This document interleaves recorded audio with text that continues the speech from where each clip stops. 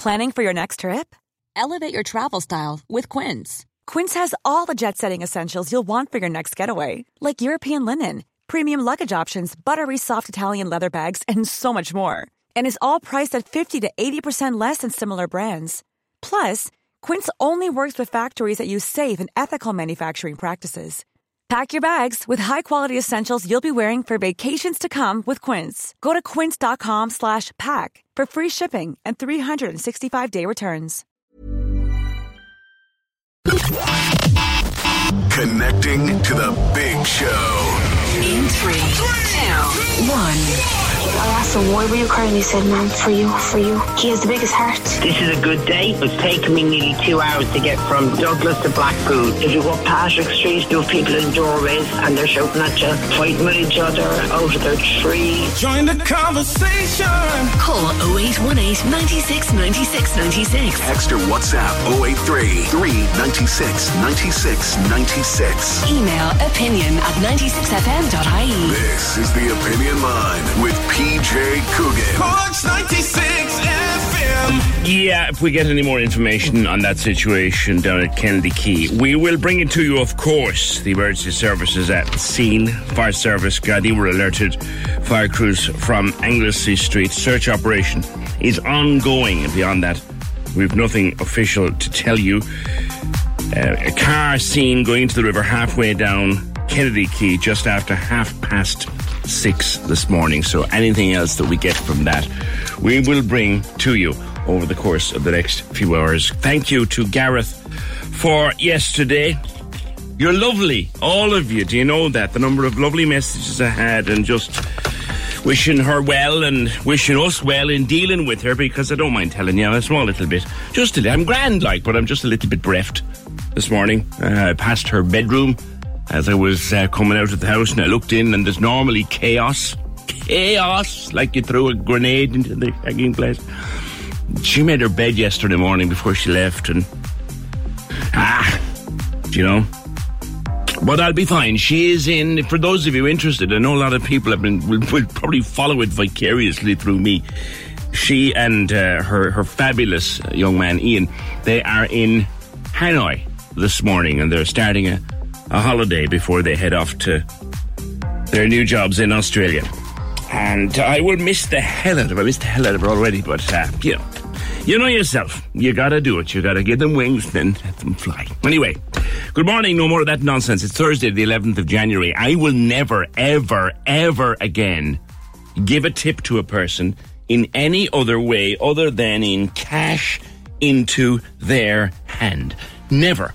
Over Christmas, when you're out having a few drinks or a few bits of grub, I'll always tip the server. If we're out Christmas Eve, which we like to do, I would always try to be as generous as possible with a server on Christmas Eve. But never will I give a tip electronically, or never will I give a tip through my bill. After I read about this new payment of wages amendment, tips and gratuities nonsense, which they put up in front of us to say that this was to make sure everybody got a share of the tips. That's guff. Because if you give someone and tip electronically now, it goes through tax and PRSI. So this is a revenue grab. John Brennan, Hotelio. John Brennan, good morning to you. Good morning, AJ. How are you today? I very well, sir. I thought that this was just a way to make sure everyone got a fair share until I read what you've been saying. This has got to go through the till, got to go through the books, and will be taxed. Correct. And the reason staff don't get tips is because of bad employers. So there's more than one way to skin a cat. What really annoys me about this legislation is that it has been cloaked in a comment that we want to put the money in the hands of the people who should receive it. Yeah. And that's the really bit that gets up my goat. Because if there's a good employer, there's no question the money goes into the hand of the staff who get it. That's what it is given for. It's not a revenue for the property. It is a gratuity and a means of gratitude from the customer to the team. And the team also include the kitchen who cook your dinner, and that's an internal usually run by the head of department or the departmental manager, not generally run by the property itself. I've never got involved in departmental tips. So they divide it up on a point system, generally speaking, across the industry between themselves. Yeah. What this legislation does, and there's two parts to it. One is there's a workplace relations the workplace relations state that they have to go into the hands of the staff, and then revenue say that if the money goes through your electronic credit card machine, it is technically a revenue for the company. Yeah. So it has to be accounted for as such. And then it gets much worse than what you think it does, all right? Then the tip goes into the department's a tip distribution system within the company. And then the company has to pay 8% PRSI on top of the tip. Oh, God. So it's a nightmare from start to finish. And it's like saying the speed limit is 60 miles an hour, or 100 kilometres an hour in today's language, and someone is breaking it, so we're taking cars off everyone. And it is absolutely wrong. And we've had various long discussions with revenue about it and saying, listen, this is absolutely wrong. They said, sorry, it's a company transaction. The credit card machine is registered to your company. It is revenue for the company, and it must be accounted for. And therefore it has to go through wages. And then the government take whatever the percentage tax is for the individual of it. You pay your employer's PRSI on top of that. So it's actually costing the company money for you to give a tip on the card. But more importantly, the employee at the end of the day is probably only going to receive about 50% of what was given on the table, and the rest is given in tax. So it really gets up me goat when they say it's putting money. It's not. This is doing nothing but ensuring that the revenue is taking their share of tips left for staff. That's all it is. So let me put this, let's make this clear. So I am very happy with my dinner, and when the pay machine comes down, I put in an extra 20 quid. Now, if that's going to be distributed among staff, that's another discussion. But I put the extra 20 quid in there. That becomes not the tip for the staff, but revenue for the company, which would be taxed. And if the staff even see half it, they'll be lucky. No. The staff, in a properly run company, the staff will absolutely see half it. But the other half is going to the revenue. If in a fair society and a fair system, 100% of that gratuity left on the credit card machine would be given to the staff. I see. Now, but because it has to go through the wage system, you also, here's another thing for you now, the company also pays something in the region of 1 to 1.5% credit card commission on the transaction. Now, you can say to yourself, oh, it's a small price to pay for the company. It is. But in a country where we have an extremely high cost of doing business, every 1.5% is enormous. And these are costs added to businesses that are hidden under the carpet, but at the end of the line have a massive impact on a bottom line. And unless you have a good bottom line in a business, you don't survive. And we're seeing restaurants and cafes all over the country closing left, right and centre because they cannot make ends meet. And this is another thing that has been brought in that is causing grief and cost to operation of a business that should not have any cost to the business whatsoever. It is an unsolicited gesture on behalf of the customer to say, listen guys, thanks very much, we enjoyed that, and they should get it 100%. But because the system that has been put in place, cloaked under the comment, we want to put the money to ensure that the money goes back into staff hands, which is absolute rubbish, is actually putting 50%, up to 50%, certainly over 40% in the hands of the exchequer as opposed to the hand of the employee. I'll come back to the cost of doing business in a minute, John, because I want to get your take on the situation. But let's stay with this for a second with regard to the tip. So if my server, I'm very, very pleased with my server, and I hand them a €20 note, and they put it straight into their pocket. That's one way of tipping. It's my preferred way, by the way. Then the other way is the bucket or the bowl or the box by the till, which is a tip box or a tip bottle or whatever you call it. Now, I don't like those, John. I'm not a fan of them because the young person, for example, when we were out for our lunch on Christmas Eve, we were served by a fabulous young person full of charm and wit, and you could see them with a great future in the business. Now, I'm a generous tipper on Christmas Eve. I want them to have that. Which is the best way, do you think? I would always leave money on the table. Always. Now, there is a grey area, to be perfectly honest with you, because the service isn't all about that lad who served you. You could give him a $5 or $10 or whatever it should be and say, listen, that's for yourself, stick it in your pocket. But generally speaking, the tips within a restaurant are pooled, and then they're divided either equally or on a point system between everyone who works in the restaurant. Now, in hotels, it's the same thing. I have never, ever in my life got involved in staff tips up until this legislation came in, for the simple reason it's a departmental issue, and the manager in the restaurant and the head chef usually work out a system between themselves, and they're all happy and they divide the tips between themselves.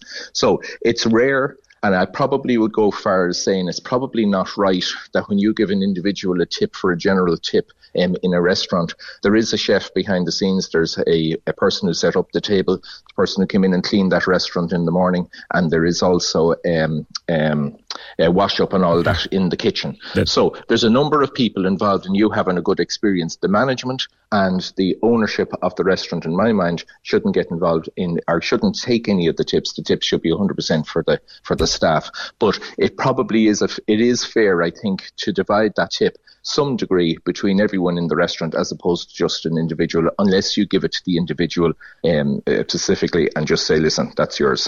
Fair point and well made, John, and appreciated. Now, let's come back to the cost of doing business. I had a man I'm sure you'll know well, Paul Trevo, on with me the other day, and Paul made predictions. A shy individual. As far back as last May, Paul made predictions that unfortunately are coming through. I'm sure you will have heard of, maybe even eaten in Cork's famous Tung Sing over the years. It is gone. When Tung Sing is going and other places are closing, I just saw another notification yesterday from Killarney of a place that won't be reopening. We're in trouble, John. What's going on? Yeah. It's just the cost of doing business. A couple of years ago, we had a Taoiseach coming into office who said we wanted to be in the best country in the world for small business. It is the direct opposite. It's extremely, extremely difficult to make ends meet in Ireland in business at the minute. There are a number of things which aren't palatable to the listener because it flies in the face of a public opinion, but at the bottom line, it impacts on revenue and it impacts on bottom line and profit. And unless you make profit, you don't stay in business. So, for instance, one little small thing, okay? There was an introduction of a new bank holiday last year. We're in our second year of it now. That cost me, in the businesses we owned, €28,000. Really? Now, no one believed that day cost anyone anything, and the government, and I'm not anti-government, the government were extremely good to the hospitality industry in COVID, and I think there was no other country in the world that looked after the hospitality industry, our general industry, as well as the Irish government did in COVID. So don't think I'm anti-government, generally speaking, I'm not. But that introduction of a bank holiday came in and everyone was thrilled, delighted, fantastic, another bank holiday at a time of the year when no one wants it, early February. Everyone is stone broke after Christmas, so there's no huge commercial activity to be generated out of it. But everyone gets double time on a bank holiday. So actually in cost points, it costs us €28,000. Now, €28,000 in my world renovates a bedroom. It does something that puts money back into the economy through buying stuff locally, and it made round to go round, and it keeps our business alive because it keeps us refurbished. That's one room less that we can refurbish every year. It's something that you can't do, but it's money off a bottom line that no one appreciates whatsoever. Another little example, last year, Fairy Liquid, which when you go into your restaurant and you had your lovely meal on Christmas Eve at lunch, you never believed that restaurant had to buy Fairy Liquid. It doesn't even come into a person's thinking.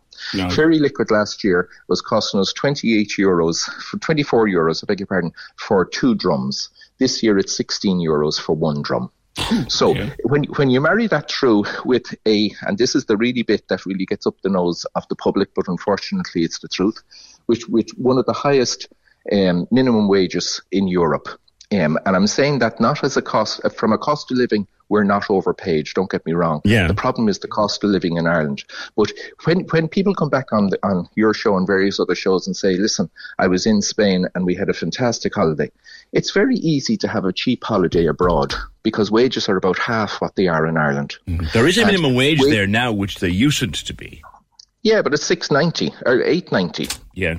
Like, we're up onto $14.50 when you add in your employer's PRSI onto it. Yeah. And 4 days entitled sick pay, which is another cost to companies. Like, all of these things are very, very honest and is sick worthwhile. pay not the basic right of a worker, John? I beg your pardon? Is it not the basic right of a worker to be paid for a couple of days when they're off sick? It is, but it's a cost that has to come out of the business. I'm not arguing that point at all. You asked me about the cost of doing business. Yeah. All of these things add up. And where we're starting, as in the hospitality industry, where wages are 40% of your turnover. So you went into that restaurant, your bill was €100, 40 euros of that the employer pays out in wages. Okay? Yeah. Now, that is 50% more than what it is in our competing countries in Europe. So it's very easy to have a meal at half price if the wages are at half price when you come back from these countries where they are. In addition to that, there is a host of other things like VAT, which is another... Yeah, for example, the VAT, the appropriate VAT in Spain, in some places is as low as 5 or 6%. Yeah, 10% on average across Europe in the countries that we would compete with would be 10%. So we're at 13.5% in the far-flung reaches of the western coast of Europe. And we're hit with costs above what the norm is across Europe. And it just eats the whole time. And these little things that keep coming in, as I say, the 4 days sick compulsory, which is going to go to, I think it's going to go to 10 in the next 5 years, and the extra bank holiday, and the VAT at 13.5%. And don't get me wrong, I'll repeat my belief, the government were extremely good, and that 9% saved the industry. But that doesn't mean we have to have a 3.5% penalty over our other European colleagues. It's particularly if you can drive from Bantry or from Kinsale right up to the Inishowen Peninsula, and you will see, count on one hand, the number of big employers on that 2,500 mile route outside of tourism. Yeah, no, you're completely right there. We cannot ignore the importance of tourism to rural area. And these costs that have been brought in and inflicted on businesses with no discussion and no point, like I can handle the cost of my fairy liquid or my washing up liquid. I can look for other things. I can do that. These are costs that you cannot handle, that you have to just live with. And they're against the norm of our European colleagues, and they're also inflicting costs that are inflicting payments to staff that otherwise would have got everything. I have no time and we've seen restaurants in Dublin where they were taking tips and putting it through the wages and boosting people's wages from tips. That is 110% wrong. Okay, I am not here defending bad employers, and there's no point bringing in a law. To be fair, John, yourself and Francis over the years have had an excellent reputation as fine employers. Well, you're only as good as the property that you run, and the property you run is 90%. Like every hotel in the country and every restaurant is only walls, a kitchen, and a roof. It's the people in it that make it. So if you don't look after the people in it, you don't have a business. Indeed. But it really annoys me that we are now in a situation where up to 50% of the tip is actually going to the government, where in our history, 100% of the tip would have always gone to the mall. And we've put it into an educational policy over the years where we've gone on holidays, and we've brought our team all over the world, from Las Vegas to Cyprus to Dubai. That's great. Yeah, and I can tell you, just you can relax, because Hanoi a few years ago, it was a fantastic city and spectacular food, so you don't need worried about her now. I think she'll be fine. Yeah. I think she'll be fine. John, lastly, you offloaded the Lansdowne to, it the couple called Aileen and Patrick? Do they have a connection there already? Did I read that somewhere? It's a fantastic story. Patrick and myself worked together 3 or 4 times in the last 40 years. He was born, bred and reared in the Lansdowne Hotel. He was of an age which he wasn't, I suppose, to be fair, he'll shoot me now for saying he wasn't mature enough to take on the hotel himself. His mum and dad wanted to retire, and they sold the hotel. And I went through various different ownerships, and then we managed to buy it in 2020. And he was the first person I phoned when I bought it to apologise to him, because in my heart and in his heart, he should have always owned the Lansdowne. And it was a horrible twist of fate that he just wasn't in the position to buy it in 2020 or take it over when his parents owned it and let it go in the early 90s, I think. So we managed to buy it, we refurbished it, but I genuinely never really believed we should have owned it, because Patrick was the rightful owner of it. And he's a great Kenmare man. He's managed the Park Hotel for us for 3 years. He managed Sheen Falls for a while. He's done a thing in Dublin with me, and he was assistant manager in the park in the past as well. So his history with Kenmare is immense. His knowledge of of Main Street is immense, and thanks be to God we managed to do a deal with them. And they took over last week, and they deserve all the support they can possibly get. That's fantastic. It's a few years now since I was there. I stayed there a few years back, and it's a lovely spot. It's a lovely spot. John, listen, the best to you and the best to Francis as well. You're not retired or far from it. No, far from it. We still have drunk winner, so any young couples looking to get married out there, we'll look our old couples nowadays. It doesn't make any difference. We'll look after them all, and we'll ensure any gratuity they give will go to the staff. All right. You get the plug in. Good man. John Brennan, thank you very much. 018 96 96 96. Never, ever, ever again will I use my card to tip. Anyway, when we go out at night for a bite, there's always one or the other of us will have a few quid in the wallet for a tip. But never ever, do not put your tip on your card, because the chances are it'll go through the tax system and the taxman will get half it. The government will get half it, in other words. 0818 96 96 96. So if you're going out for a bite to eat this weekend and you're planning to go somewhere, take cash for a tip. Go to the hole in the wall, get out some cash and keep the cash for the tip. Because the only way from this day forward that you can make sure that the tip actually goes to the staff is give it to them in cash. 0818 96 96 96. Cork loves the arts. We do too. That's why we bring you the Arts House every Sunday on Cork's 96 FM. Hi, it's Elmarie. Join myself and Connor every Sunday morning to find out what's happening in the arts all over Cork. There's so much happening. Fantastic festivals with great events for all ages, and we'll tell you all about them. The Arts House. Sunday mornings 8 to 10 with Griffin's Potatoes. For fantastic quality and great taste guaranteed. Choose Griffin's Potatoes. Pinks and Roosters. Cork's 96 FM.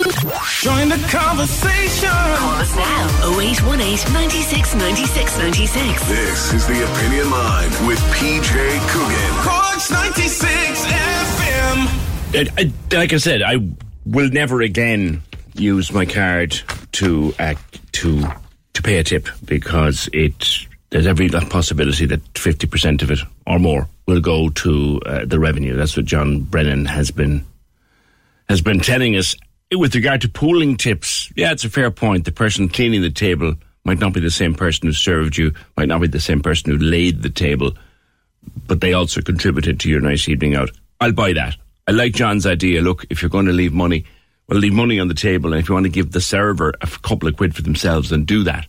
If you're going to leave a tip 20 quid, then leave 10 on the table, and give, if that person really impressed you, then, give them the tenner for themselves. I know the one place where I did seek that young person out, they'd done an exceptional job with my son.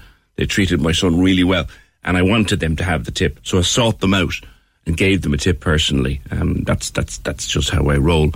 With regard to the paid time off, or the sick pay, I'd be inclined to disagree with John Brennan there. I know it's a cost on the business. I do know it's a cost on the business. I appreciate what he said. But I think anybody who's working in a place, particularly if you're full-time, if you are sick, you're entitled to be paid for your day out or your day off. And sending people to go through social welfare, so that's a load of old hooey. Just pay them if they're off for a day or two sick. They've given you enough on the days that they were well. My view. Others might not agree. 0818 96 96 96. Kate, on the cost of going out. Good morning. Hi, I also agree with you there about the sick pay. Yeah. They should be given while they're out, especially if you have good staff and you want to hold on to them, Yeah, you pay them while they're out. Yeah. You pay them while they're out, yeah. I just want to say that maybe they bring down the decor a bit and have it all about the food in places. It will all make things more reasonable as well, because we were away for 4 months and abroad. And the basic place, you go to be basic, but the food was wonderful. That's right. I agree with you there, actually, Kate. I agree with you totally. If you go to a place and you eat out on your holidays, it's kind of the table and the chairs you probably wouldn't even put on your own deck at home. It's really cheap and cheerful stuff. It's a paper tablecloth held down with clips, but the food is exquisite. Absolutely exquisite. And it could be even on the beach, just cooked, you know, like it could be fish done on a barbecue on the beach. Just everywhere we went, there was no sort of extravagance in the rooms, but yet the food was superb. There's another point too, though. By the way, we always pay the person. We always give the money into their hand. Always. There's another thing as well with regard to the preparation of food, which I think we might forget here.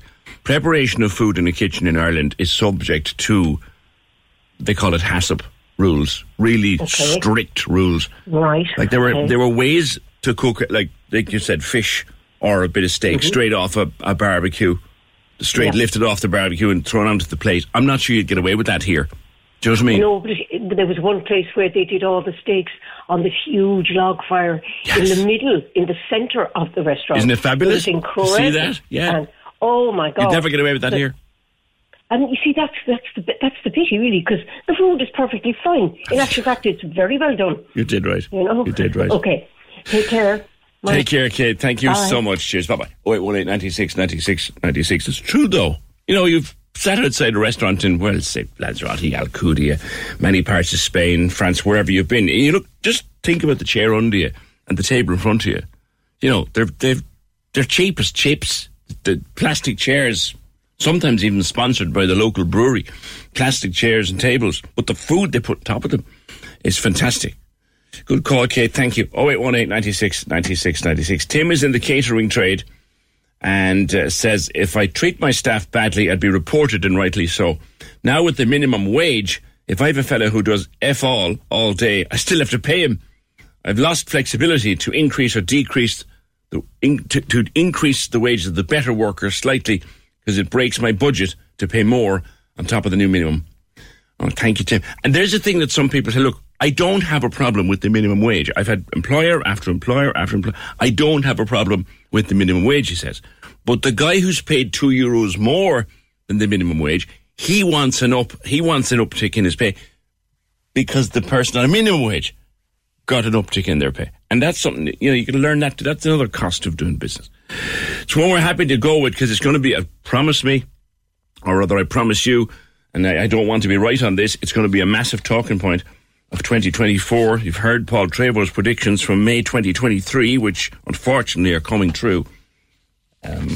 We hope he's wrong, but I sense he isn't for 2024. Speaking of May the 11th is when Eurovision Song Contest 2024 takes place at Malmo in Sweden. The selection process for an Irish song has begun. I haven't heard any of them yet. There'll be 6 of them. They'll be shortlisted. 6 of them. I haven't heard them yet. I'll try to catch up with them at the weekend.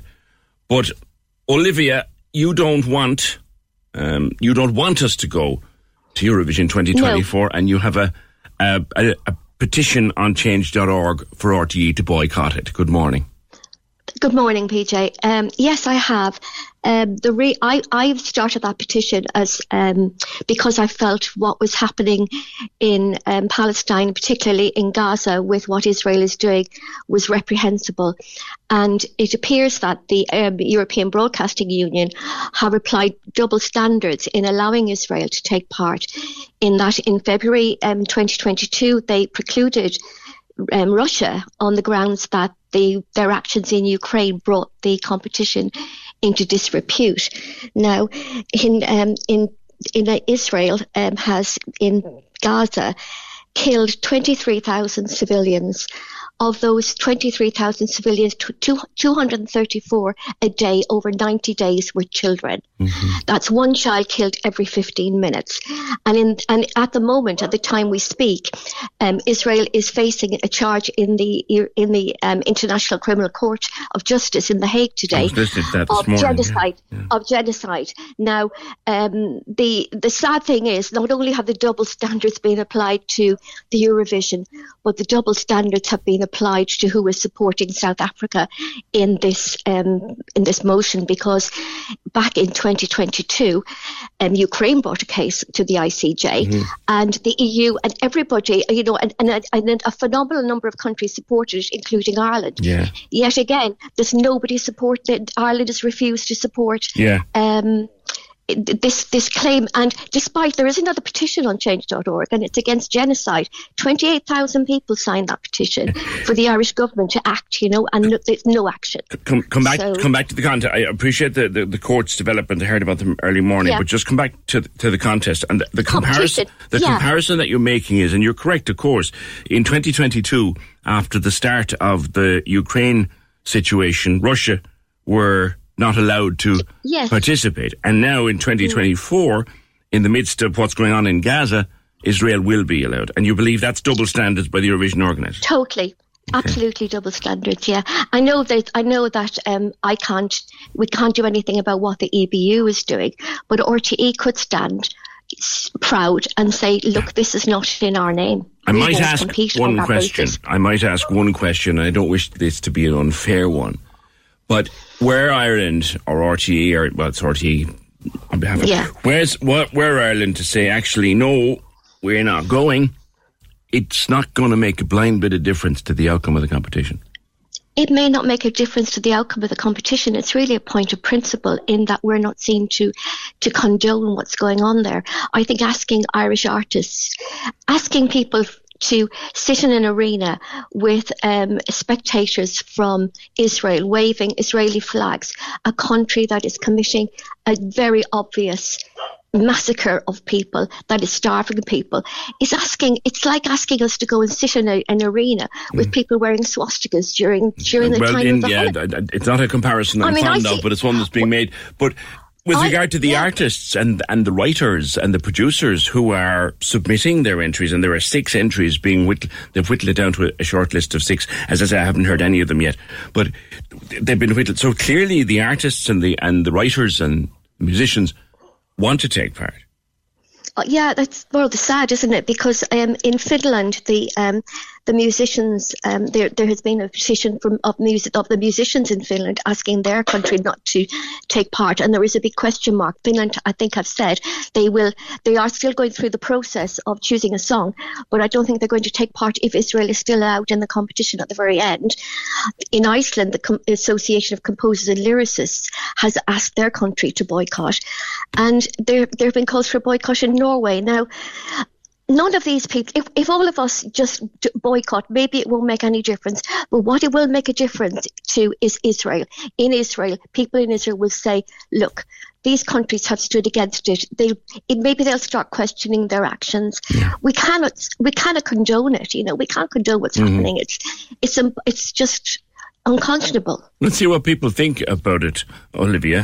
Thank you for that. Olivia O'Sullivan has started a petition on change.org. It's got quite a number of signatures, a couple of thousand signatures already, calling on RTE to boycott or maybe pull out of the Eurovision, which is in Malmö in Sweden. The semi-finals are on the 7th and the 9th of May. The competition itself, the Grand Prix night, is on the 11th of May. But Olivia, and they're selecting a song. Ireland in the process at the moment of selecting a song. But Olivia wants it to stop, and she wants people to pull out. She also suggests in change.org that we don't pay our licence fee this year in order not to fund the entry to the Eurovision Song Contest. Your thoughts are welcome. Thank you, Olivia. 0818 96 96 96. Check this out. Simon Murdoch and the best music mix. Weekdays from midday on Cork's 96 FM. Let's have some fun. I'm the guy on the radio in the afternoons that's giving away the best prizes and making you happy. Oh my goodness, amazing. I'm so excited. Thank you so much, Simon. Guest interviews are never boring. Hosier's having the crack. I'm going to say, no, that's not real. But it'd be amazing. I'm not that imaginative. That's a real tweet. And you're always hearing the best tunes from these guys. Hey, this is Rihanna. This is Emery. This is Ed Sheeran. Talk to you in the afternoon. Simon Murdoch. Midday to 4 p.m. With First South Credit Union. For your needs are put before profits. First South Credit Union. Members come first. Is this how we do it? Cork's 96 FM. Join the conversation. Text or WhatsApp 083 396 96 96. This is the Opinion Line with PJ Coogan. Cork's 96 FM. Yeah, on the cost of living and the cost of doing business, the cost of this, that and t'other, Peter just says the cost of living is gone out of hand. Cost of doing business is gone the same way, but I take your point, Peter. I won't mention where it is, but we go to Kerry every New Year. Have done for a number of years now. God, it's over a decade. We go down for 2 nights, myself and herself and the young fella. And you generally expect to pay a reasonable few quid for a hotel room for those 2 nights, and we save up for it. We don't mind it. It's our little treat to ourselves for the new year. This year we went down and we were really happy with the place where we stayed. Really lovely, right in the centre of Killarney. I'm not going to name it. But when I went to book again for next New Year, just put the name down and leave the old card and you know yourself, it had gone up by 29%. That's something else that's happening. It was, as I said, it's not cheap to go down for the new year. We save up and we treat ourselves. But it had gone up by 29% in advance of next year. That's still happening in the trade, which I don't like that. I had a lovely call on Tuesday, the end of the show, from Ned. Ned was doing a little bit of shopping in the Posh Duns in Wilton there, or out towards Bishopstown, that way. That you know the one, the Posh Duns. Is it Wilton or Bishopstown? Where is it? Bandon Road. And he got to the till, and he only had $20 cash in his wallet, and his stuff came to $24.90. And he just looked at the girl behind the till, and he said, "Look, Jess, I'll have to put something back because I only have 20 quid." And she put her hand into her own purse, took out a $5 and put it through for him. Her name was Mandy. And I thought, what a wonderful, lovely, lovely thing to do. It turns out Sharon got onto us. The girl that gave Ned €5 towards his shopping, that's my sister, Mandy. I'm delighted he rang up. I could tell it meant a lot to him that someone had done it for him. Mandy's very kind and has often helped people she doesn't know in situations like that. I'm amazed myself at some of the kind things she does, and she expects nothing back. Thank you for what you said about her, and I think she'd be very proud, as we are, of her. Oh, Sharon, she's an example. She's an example. She should be. You should be so proud of that kindness and decency. 0818 96 96 96. We'll return later to the topic of surrogacy. I know that Gareth did quite a lot on it yesterday. A couple of people have come back to us to say we should maybe look at the other side of the argument. The Pope has said that surrogacy is despicable and he wants a global ban on it. A couple of people agree with him. So we'll come back to that later this morning. And we're asked to mention to you that Alcoholics Anonymous are holding a public meeting in the Munster Arms Hotel Friday, January 19th. That's tomorrow week at 8:30. It's aimed particularly at people in West Cork, but sure, anybody, as always, anybody is welcome. I love these little things. They're all over TikTok. Did you ever think we'd see the day that TikTok would be, a Chinese website would be promoting the Irish language? Passionately, in fact. Let's have a listen to this. This is just one example. Here we go. Bín siúc an bhéir madú. Bín siúc na glúisteáin madún leis. Bín mo scarf, hata, agus láhíní orm gomininic. That's lovely. Just a cute little thing. It's on the TikTok account, Gaelga with Jane Neil Lewisa. Dios Merigat, good morning.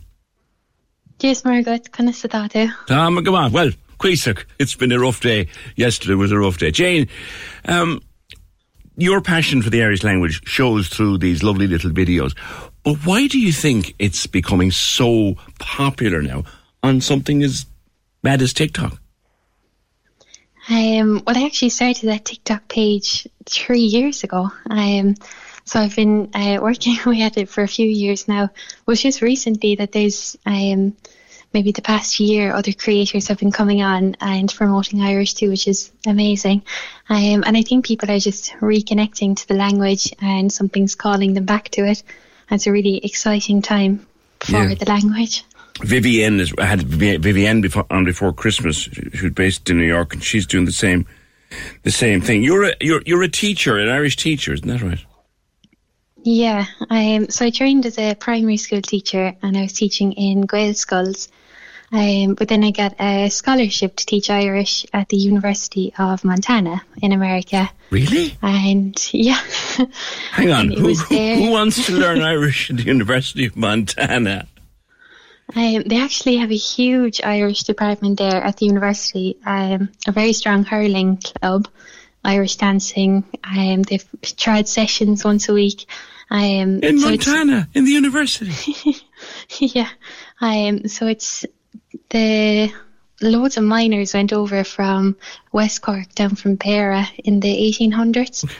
And it's their descendants now that are reconnecting to Irish and kind of claiming their culture and heritage through learning Irish and through engaging with the culture. Isn't that just brilliant? Because, Jane, I can remember, and I've never agreed with it and I've never wanted it to be the case, there were those who said we should just let Irish die. And I always said no. My Irish, I can listen to it fluently, but my spoken Irish, because I don't practice it, isn't great. But I love the language. I love my native language. I think it's fantastic to see young people like yourself promoting it. I think it's great. Yeah, thank you. That's what you said, like just what you said there now about practicing it. It's so important to practice it, and that's how we'll keep the language alive. And it's something that kind of frustrates me when I hear people saying Irish is a dead language or it's a dying language, because it's not at all. Far from it, by the sounds of things that they're learning it in Montana. It was your first language, really, wasn't it? Because you grew up with the Gaeltacht. Yeah, I grew up in the Gaeltacht, and I always kind of took it for granted that I spoke Irish and my friends spoke Irish and everyone around me was speaking Irish. And it was only when I went to Montana, when I saw it in a completely different context, that I realised how special the language is and how lucky I was to grow up in the Gaeltacht. And now there's still parts of the country, and forgive my ignorance here, Jane, I went off to Kerry myself, down to Fiohanach a couple of summers when I was young, to the Gaeltacht, but are there still people in parts of Ireland growing up with Irish as their first language?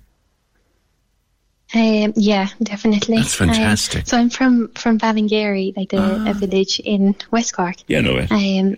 And there's been a huge baby boom there the last few years. There's a lot of new children, and so many of them are being raised in Irish, which is lovely, which is amazing. And if I went into the corner shop now in Ballingeary, would Irish be the first language in there? Yeah, definitely. That's wonderful.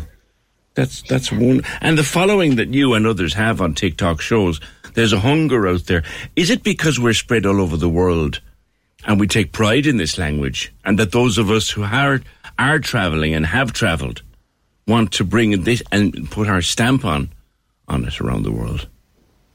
Yeah, I think so. It's really inspiring. So my students is kind of half of them from America and half of them are Irish students. And it's amazing how many of them are doing different things in their own areas.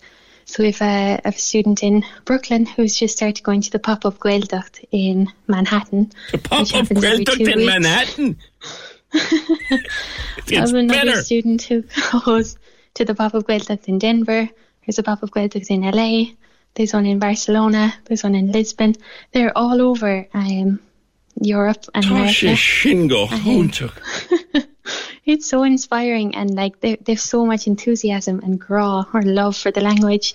It really inspires me when I hear their stories. Oh, it's marvellous, Jane. It's so lovely. It's wonderful. Toshi Gahuntuk. And continued success to people like yourself on TikTok, helping to promote our beautiful native language, which, I can understand quite fluently. Thank you, Jane Gramahagut. I can understand it fluently. I can listen to Radio na Gaeltacht and understand exactly what they're saying, or pretty much anyway. I can read a paper in Irish or something in Irish. My spoken Irish is Cuisac at best. 0818 96 96 96. They can call me Wayne Hilton. The Weekend on Cork's 96 FM. Join me Saturday mornings from 10. I've got 4 hours of the best music mix. Check out the Cork Weekend Survey. Have a go at the Wayne Teaser question. There's the latest celebrity gossip. A look at what's happening around town. And we'll keep you up to date with all your essential Cork news. Wayne Hilton. Saturdays, 10 a.m. With Newmarket Motors for the Volkswagen ID Buzz. Fully electric, fully connected, and full of new ideas. NewmarketVolkswagen.ie. On Cork's 96 FM. The lines are live. Hello. Join the conversation. Call 0818 96 96 96. Text or WhatsApp 083 396 96 96. Email opinion@96fm.ie. This is the Opinion Line with PJ Coogan. Cork's 96 FM. Good morning to you. 0818 96 96 96. The number, the text or WhatsApp is 083 396 96 96. The email is opinion@96fm.ie. I'm just looking back at, I want to return to something that Gareth was talking about yesterday. This is to do with the Pope. The Pope said in the last few days that surrogacy is despicable. And he called it all manner of things. And then he called for a global ban on surrogacy. And Gareth was talking to Karen Dempsey, and she was particularly upset with the Pope's comments, feeling that the Pope, for example, is further isolating the LGBTQ plus community, and that his comments are upsetting for women who can't conceive naturally. I only heard the start of the discussion. Surrogacy, it's a practice that we've covered on this show before. I've spoken to parents of children who had those children by surrogacy, and those children are loved fiercely and as intensely as any other way to have a child. But it prompted some messages last evening from people who agree with the Pope and disagree with surrogacy. I'll talk to Garrod in a while. But Michael, you started by sending us an email. This isn't necessarily about the Pope. This is about surrogacy in general as a practice. Good morning. Yes, PJ. Thank you. I think first of all, PJ, let me say that I think this is a subject that needs discussion. And the people in general need to hear as many viewpoints as possible from as many people as possible, right? Rather than, sometimes you get one or two people giving their views and opinions, but I certainly believe that there are a lot of people out there who would have views and opinions, and maybe not all of the same view, but I would encourage now people who have any views on this one way or the other, lift up the phone, get on the phone, and, let us hear what you have to say in general. But before we move on, let me just commend you on a few topics, and we won't go back to them, few topics you touched on this morning, which are worth follow up at a later time. But I hope you have bought, when you were off the day, that you might have purchased some Evo stick or something like that for your chair there, because with view of recent developments, you might find that your hours could be cut back, like another show there. Careful now, Michael. Let's not get any of us into trouble here. Careful now. Careful. But we caught people were very upset on Sunday morning, and I know. The paper. But however, that's another matter. Okay, surrogacy. Matter for another day. I have not read what the Pope said because I have no interest in what the Pope says. Okay. I do not follow religion of any shape or form. I make up my own mind, but I have in the long distant past, you and I have discussed this when it wasn't such a major topic. But I personally have very strong views, and I am seriously opposed to this surrogacy.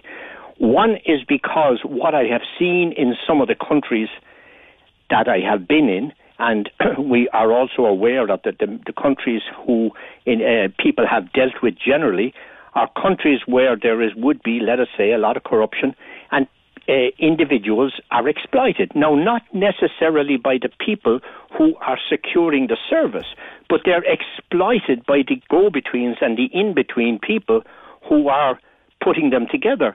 And in many instances, those are the people who are making big money, while the let's say the person providing the service is not actually that well compensated, regardless of what the people who are engaging the service. They would say to you, though, that the reason they go to somewhere like India, for example, it's just one that comes to mind, and further afield sometimes, the reason they go there is you can't do it here.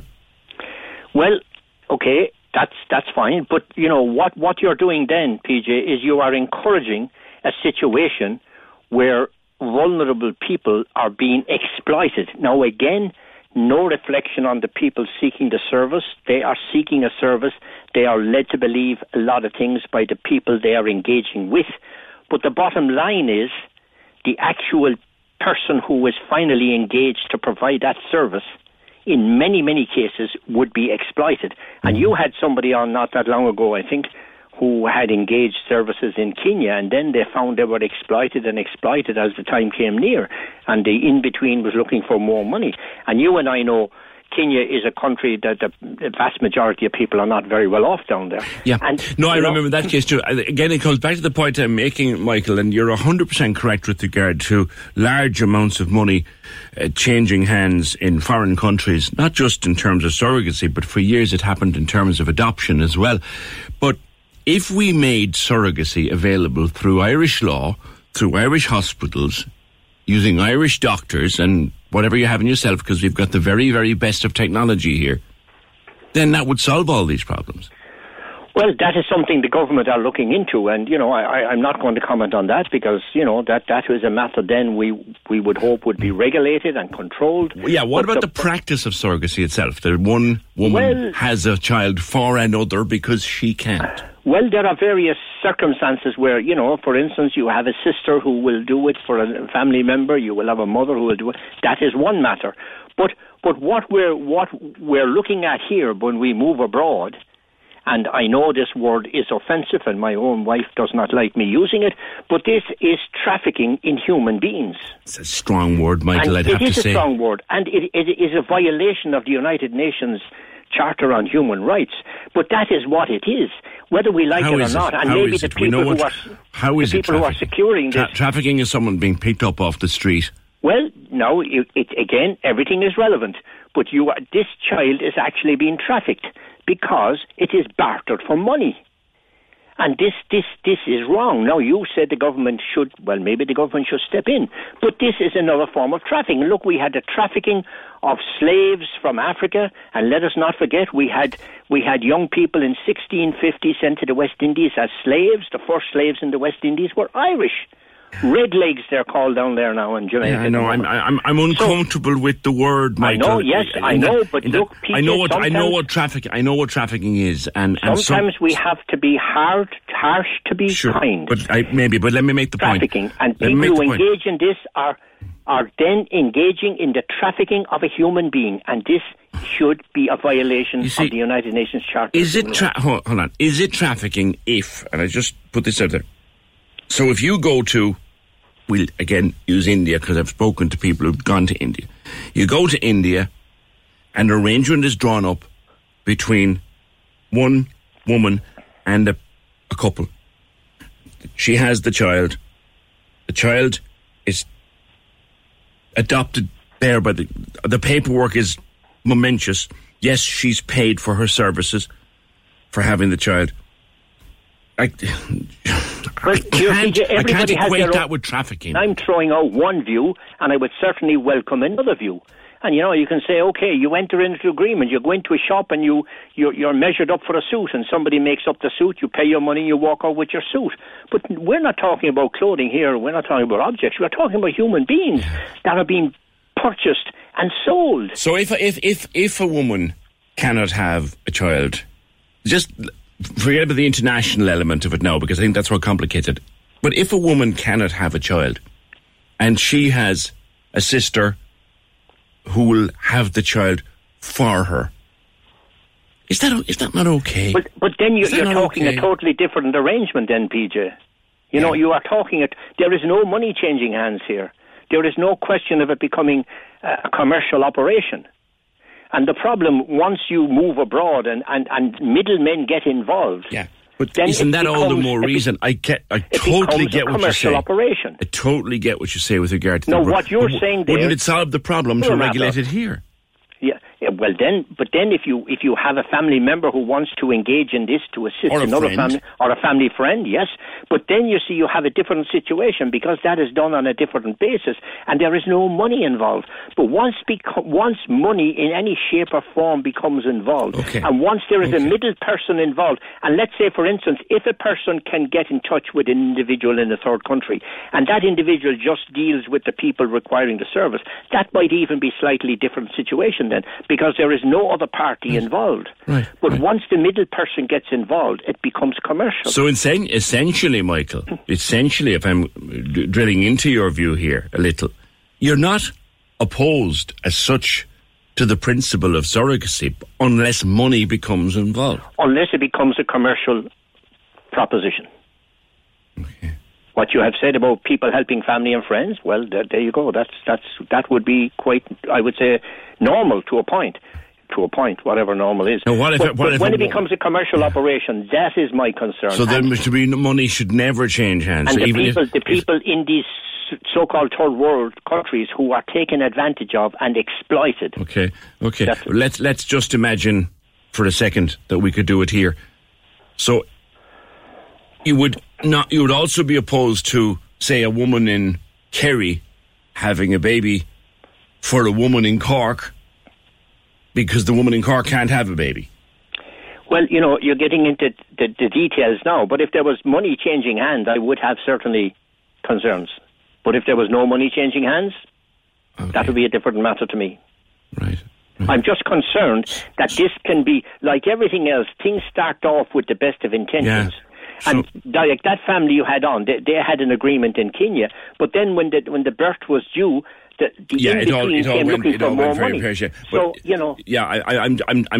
I appreciate where you're going with the foreign stuff and the spending of money overseas. I'd have to say I'd have some sympathies with you there. But let us just imagine it's available in Ireland. Are you suggesting, Michael, that if a woman doesn't have, this is coming in on the phone, if a woman doesn't have a family member or a friend who can help to carry a baby for her, does she then have to stay childless rather than find a surrogate? Well, that's not for me to say. I mean, look, we're getting into another area here. I'm just talking about my concern for the exploitation of the females in certain countries who would be taken advantage of by ruthless business people and exploited. I have another area that I have raised before. As you know, being a long-term listener, and many people know, I have for many years been an advocate for better rights for adopted people to find out their background. Absolutely. My concern is, and in fact I had one of them sitting opposite me here in the studio a number of years ago, when these children born through surrogacy grow up, they will ask questions. You can be damn sure they will ask questions. They're entitled to the answers, aren't they? Well, absolutely. But as you said, and look, I'm quite sure, and my wife keeps reminding me, that the vast majority of those children who are, let's say, born in such a situation are brought up in very kind, caring and loving households. And they get the best of lives. And they certainly would get a better life than maybe they would have back in their home country. So, I mean, that is a factor also that has to be taken into account. But again, my concern, exploitation of the females, particularly in the poorer countries. Right, and no money. But I'm happy that you're opening this topic here, because we need to get all the views and opinions of people who have concerns. Right. Thank you, Michael. Just broadening a little bit. Also, Garrod, would you hold on for me for about 2 minutes till we clear a commercial break, and we'll chat then. All right, thank you. 0818 96 96 96. Talking again about surrogacy, talking about to people, Michael and Garrod, who are opposed to it.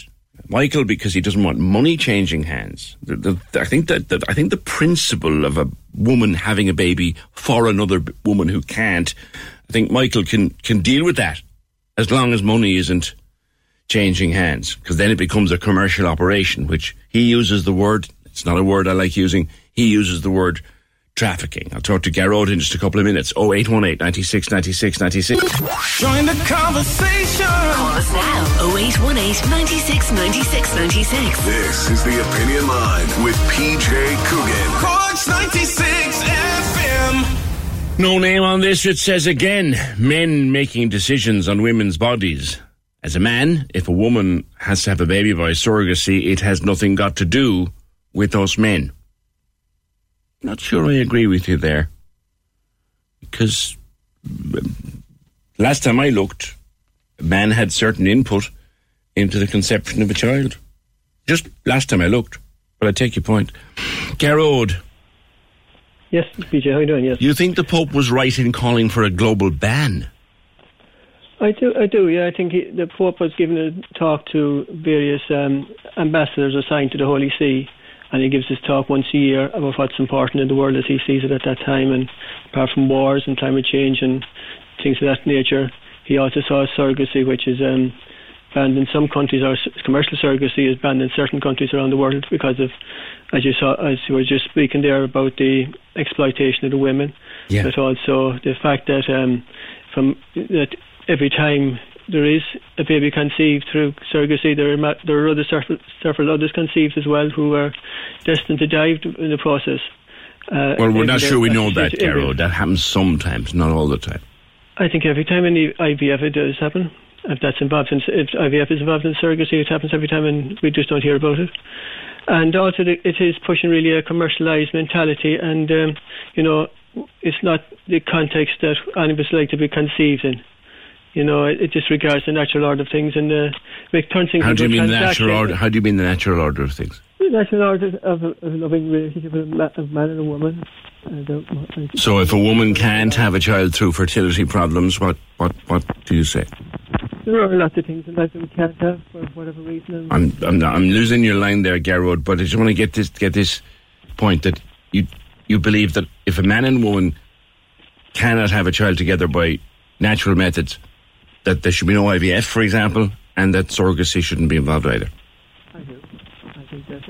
And the line has gone completely bollow, as they say. You think the IVF as well should be outlawed? I do, yes. I think because of all those embryos that are created to be destroyed, basically, I think it's just it's a commercialised mentality of human beings. It's turning the whole thing into a transaction, and that's not wanted and unwanted. Whether we're wanted or unwanted becomes the main thing in life. Then afterwards, I think it's rather a cruel view, Garrod, I'd have to say. Well, to say that just because a woman cannot have a child by, shall we say, regular means, tough. That's what you're saying, tough. No, well, if we try to change her situations by irregular means, it can be tougher.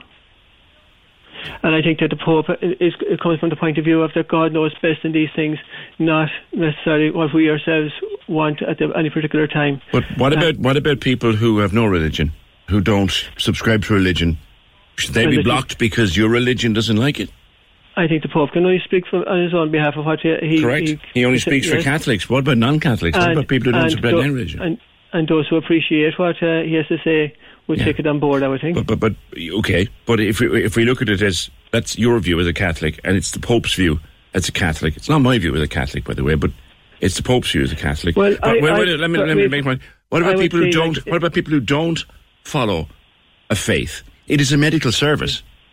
It is a medical service, and you're saying that because... Well, service means you're bringing money into it straight away, and you talk about service. Okay, it's a medical procedure. Right. Then, right. So, if we know that we are basically trampling on embryos and into the ground, to look at it like that, then I think it's really a miserable way of living our lives. But what would you say to the woman who can't have a child and desperately wants one? What would you say? There's so many things we desperately want, but it might be the proper thing for us at that time. Do you have children yourself? Do you have children yourself? I have one child, yes. Okay. Aren't you wonderfully blessed that you were able to have that child? I was, yes. What if you weren't? What if you weren't? Look back, look at that child now, and what if you weren't physically able? Would you just say, well, tough? No, I don't see it as being tough. I mean, that's I think that whatever God has planned out for our lives is best for our lives. But what if you don't believe in God? Well, then, what if God plays no part in your life? Yeah, well, I can't. If people don't believe in God, can't go around robbing, stealing, killing others around about, because if that's my view, And as part of a member of society, a citizen of society, I put forward my point of view. People may rubbish it and think that's a bad idea, that people should be allowed to do any of these different things. But in my opinion, it's detrimental and makes people feel miserable inside. All right. Gerard, listen, I appreciate your call. I don't agree with you. I think a lot of people won't agree with you. But I appreciate your call very much and thank you for making it. 0818 96 96 96. Gerard wants a total ban on surrogacy anywhere. Believes it's wrong. Also, he extends that to IVF and believes that's wrong too. But that's his faith. That's how he interprets his faith. He's entitled to interpret his faith. Mary was a surrogate for God, says Claire. That is actually, yeah. And I think I heard Gareth raising that point yesterday. The original story of how Jesus Christ was born in a stable at Christmas time, that in itself is a story of surrogacy, if you want to break it down to those brass tacks. Thanks, Claire. Happy to take more thoughts on this at 083 396 96 96. In regard to the comment about money being exchanged for surrogacy, what a hypocrite of a man Michael is. Clinics in Ireland charge double for IVF, and women who want a child have to go abroad for donors. Nothing about our Irish clinics and government who won't support families struggling for a baby. If no money is to be exchanged, offer free IVF for every woman to have the opportunity to have a baby. There are so many caps on the current free IVF. For example, an Irish woman who needs eggs in Ireland would have to pay 12k on average, plus blood tests, and can go to Prague and have it done then for 6,000 and have full anonymity. 0818 96 96 96. My only response to that is... Ryan Reynolds here from Mint Mobile. With the price of just about everything going up during inflation, we thought we'd bring our prices down. So to help us, we brought in a reverse auctioneer, which is apparently a thing. Mint Mobile Unlimited Premium Wireless. How to get 30, 30, how to get 30, how to get 20, 20, 20, how to get 20, 20, how to get 15, 15, 15, 15, just $15 a month? Sold! Give it a try at mintmobile.com/switch. $45 up front for 3 months plus taxes and fees. Promo rate for new customers for limited time. Unlimited more than 40 gigabytes per month. Slows full terms at mintmobile.com. On the last word of anonymity. A child conceived through surrogacy.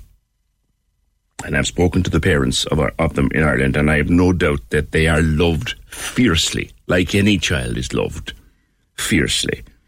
But at some stage, and I know this from my activism years, in adoption rights, they will ask, when they sit down and they're 12, 13, 14, 15, they're going through those teenage years where you have a million questions every day about who you are and where you're going in the world. And you become quite troubled by those questions. If you have a child through surrogacy, I think it's your duty to have those answers for that young child. Oh, I get it. You mean anonymity.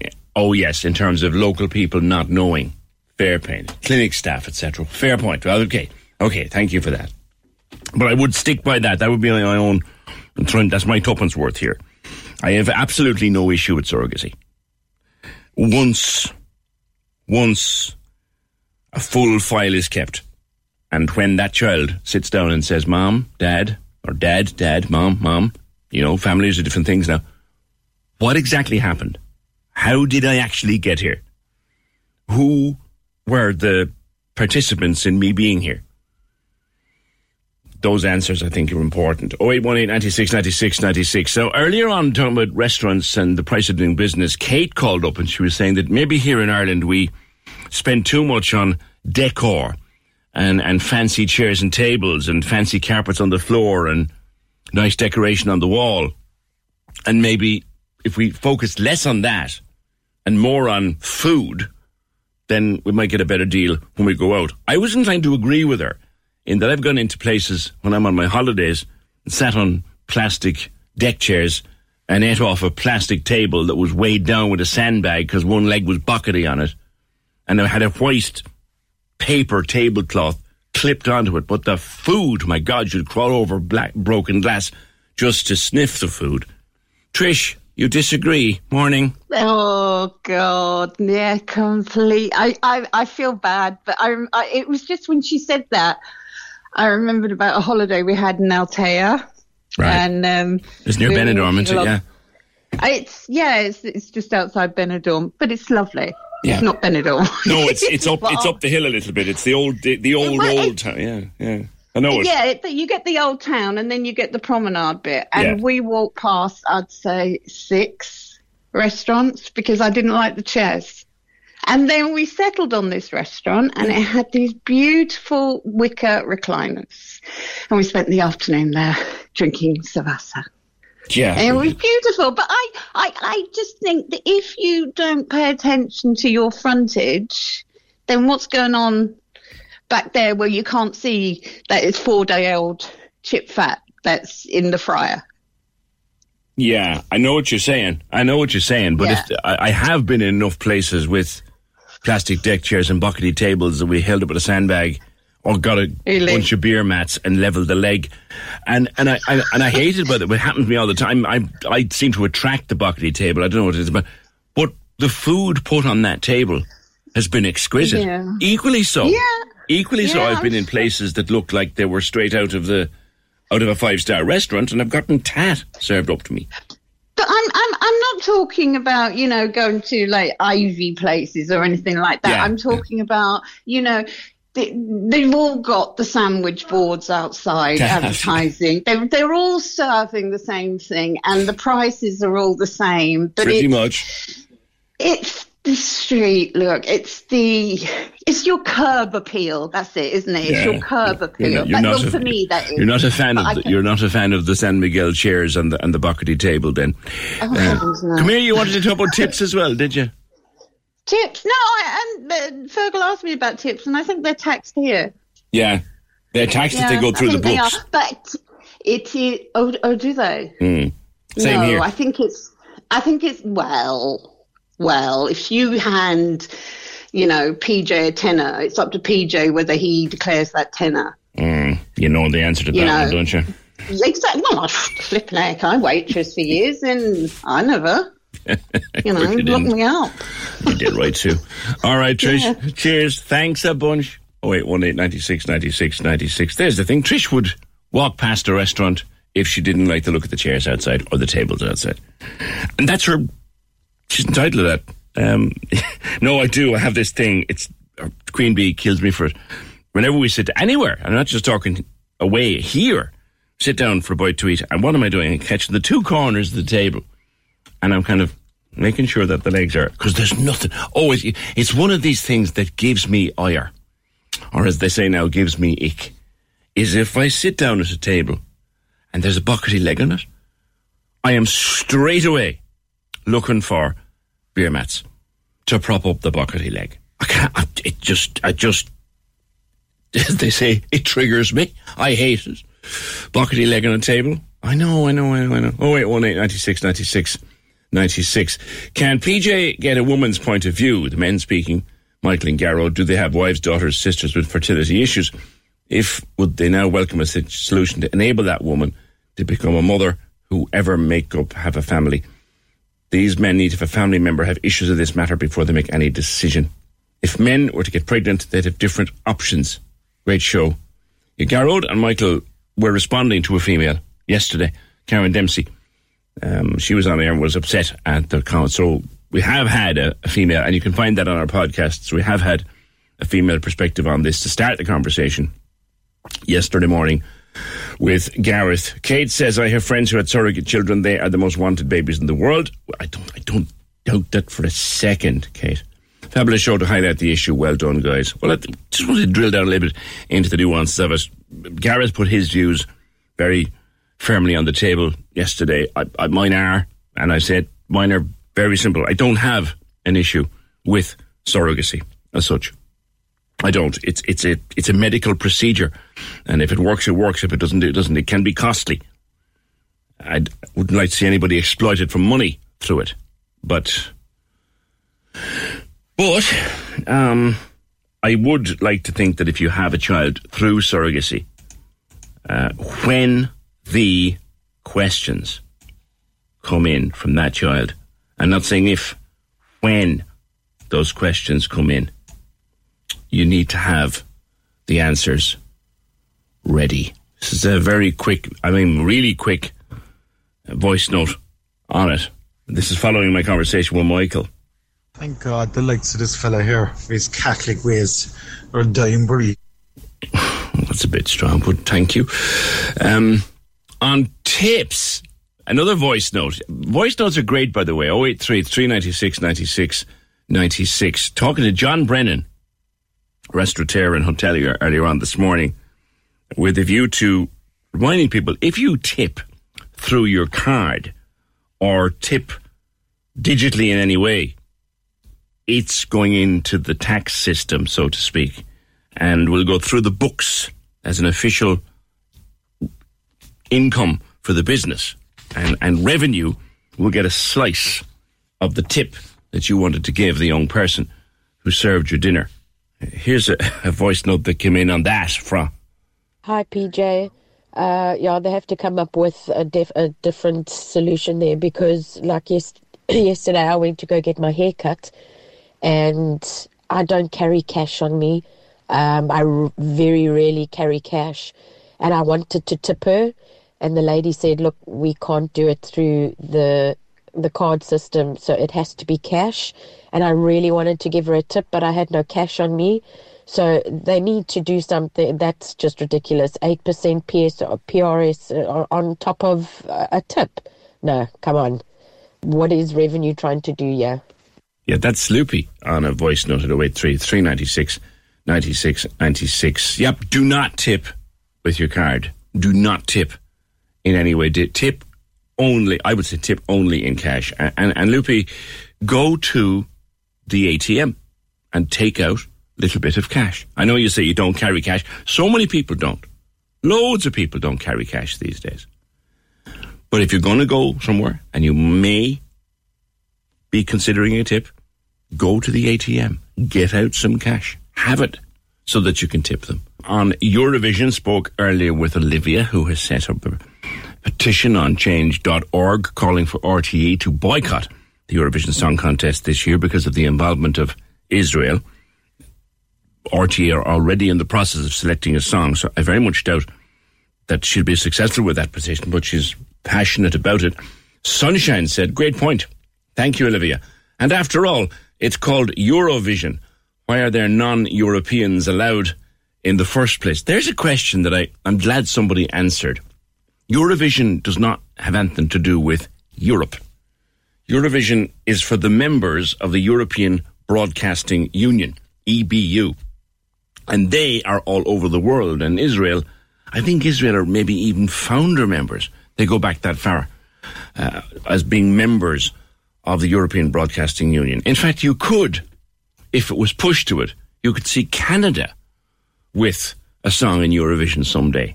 That's why Australia put a song in Eurovision, because Australia are members of the European Broadcasting Union. They're just paid up members. That answers that question. But Sunshine, thank you. Do you agree with that, though? It won't happen.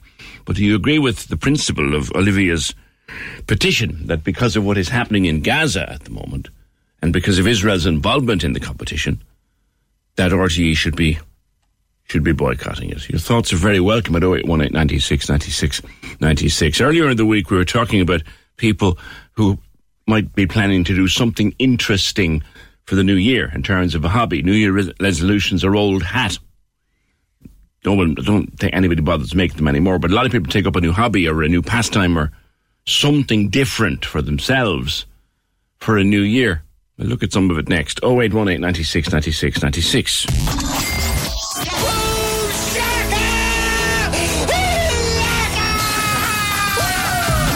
$2,000 minute. Listen to play at 7:40 and 8:40 every day. I'm in love with the money. Answer 10 questions in 60 seconds to claim €2,000. The $2,000 minute. With Cork Dental Care, you'll be all smiles when you see their treatments with Invisalign at corkdentalcare.ie. Lorraine and Ross in the morning. Good morning. On Cork's 96 FM. Join the conversation. Text or WhatsApp 083 396 96 96. This is the Opinion Line with PJ Coogan. Cork's 96 FM. Now, so many people are becoming obsessed with cold water. as part of 2024. The very thoughts now of going into the sea down at Fountainstown on this day of days, the 11th of January 2024, the very, very idea of going into the water down in Fountainstown, I can feel parts of me shrinking that are not meant to shrink. But George Patterson, you started doing this in the back garden. Good morning. Good morning. Happy New Year. And to you, my friend. Did you build or buy this tank? I bought it. You say shrink, by the way. I say disappear. Why did you start doing this? Well, it was Orla. Orla's the fit one out of the two of us. I do. Anytime I've done like part of the marathon and things like that, it's in the wash of Orla, you know. Yeah. And so I try to, and I need to keep up with that myself. I need to like try and keep as fit and healthy as possible. And like I'm vegan and all that. And but that was my idea, and Orla took that on. She wanted to start doing this, so I decided that I would go and do it with her. I'm a big swimmer. I've always been a big swimmer my whole life. Yeah. So the water isn't a problem for me. Going in the middle of winter isn't something that I would have thought I'd ever be doing. But that's what we do now. Yeah, we go. Fountainstown is a good place to go. There's different ways of doing it. There's a guy down there who has a what's it called, a sauna, and so there's a few people. They go into the sauna, heat themselves up, and they run in the water and then run out.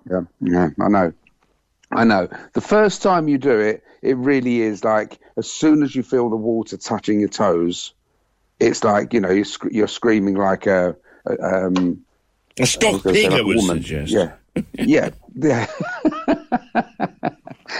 Yeah, exactly that. But then, I mean, like now, I go in there and I just walk in there. Right. I can just walk into the sea, and it's like it isn't an issue at all. Do you do the sauna? But what does happen, of course, is as the year goes on, by the time you get to summer, it's like going in a bath. You're not used to it. I remember being down there actually one July when we were having a lovely summer here and in for a swim, and there was a guy having coffee afterwards in Angela's lovely place down there, and he said to me, "We in for a swim?" I said, "It was." He said, "It's too bloody hot. The Scorey swims on Christmas Eve." Have you ice in this tank in the garden? I have put ice in it before. It's a mortar tub. The guys behind where we live, they were doing some building. They're building some houses, and they had a high-rise crane there. And I got in touch with them. I said, "Look," I keep seeing you going over, and you've got these tubs that carry up the cement." Yeah. He said, "Yeah." I said, "Where can I get one of them from?" So he found one for us, new one, and then they craned it into our back garden. Okay, so it's watertight, obviously, by its very nature. It's a 300 litre mortar tub. That's what they're called. Yeah. And they put that in the back garden, and then I drilled out the bottom and I put in a drainage for it. Yeah. And then we fill it up from the water. And then yes, we do put ice into it, but you don't really need to if you're going to do it first thing in the morning. Well, at this time of the year, you certainly wouldn't need it. I saw a video on TikTok the other day of a guy actually coming out now and having to break the ice on the top of his water tank in the garden and hopping straight into it. I was just thinking exactly that. Yeah, it does do that. It's amazing. It is absolutely amazing. You get into it and you think you're going to die. And you just come up to your neck. I know. And how long do you stay in it? It was very strange coming out of my mouth as well. So you get up to your neck, okay, and then you're only in there for about 2 minutes. You can go in there a bit longer if you like, but 2 minutes is all you need to do it, because what you're looking for is your body to be. What happens is your brain starts to think that your body is dying. It thinks that you're dying. You're in water and you're dying. So what it does is it releases all the endorphins and all the what they called all the self-made boosters, painkillers, that are actually in your body, and it releases them all. And when you come out of the water, as you're coming out of the water, you're probably covered with these little bumps and things, and you're red. But as you come out, number one, it feels warmer outside. I bet it would. I bet it would. And number two, you start to dry yourself off, and you find yourself. You just find a sort of a euphoria coming from it. Oh, really? It's really, really, really nice feeling. Stay there for me, George. Stay there for me. I've heard people talk about this nice feeling. Fiona Corcoran, formerly of this parish. Fiona, good morning. Good morning, Peter. You're one of these people who runs in after the sauna. I am, yeah. I was just listening to George there talking about the sauna, and I started it up a couple of months back, and it's absolutely, he's talking there about the euphoria, and I can totally relate to that feeling. It's unbelievable. Like, you go into the sauna, so I usually book an hour session, and you go into the sauna for 10 or 15 minutes, get really, really hot, and then you run into the cold sea, dip yourself in. Sometimes I dive in head first. Sometimes, depending on how I'm feeling, I might just dip down into it and throw water over my face. And then get back, do that for a minute, then get back into the sauna for another 15 minutes, back into the water, and repeat that until the hour session is up.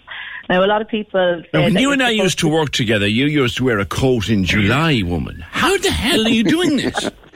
I know, and that's the thing. I wasn't, like George was saying there, he wasn't, he's a swimmer, but not a sea swimmer. I wouldn't have been a sea swimmer, even going down to the beach in the summertime. It would have to be really, really hot for me to get into the water. Even with the kids, I'd have been just kind of paddling at the end, or at the edge before I'd get in. And it was more to do with the fact that if you got into the water, okay, you know, it's cold, you get over that, but then when you come back out onto the land, I'd have to have really, really warm conditions to come back.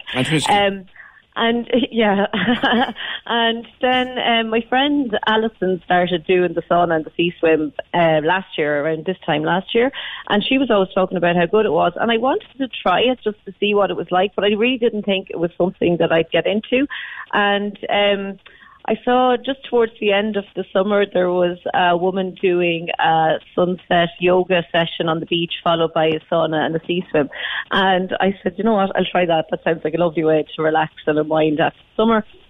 And I really enjoyed it. And then there was another one in Garrettstown, and it was a sunrise one. So we did that. And then slowly but surely I just started doing the sauna and the sea swim with Alison, and we were trying to go every kind of second week, but now the New Year's resolution is to try out all of the saunas in Cork. So we're trying to kind of go on a weekly basis. So How many we've are done there? Fountainstown. There's loads, Peter. Nearly every beach has one now. They're mobile saunas, so they tend to travel around a little bit as well. So we've been to Garrettstown lots of times. The Wild Wave down in Garrettstown is the one that we were going to all the time. But now we were in Fountainstown last Saturday. We're going to Oyster Haven this Saturday coming. Have been to Myrtleville, Roberts Cove.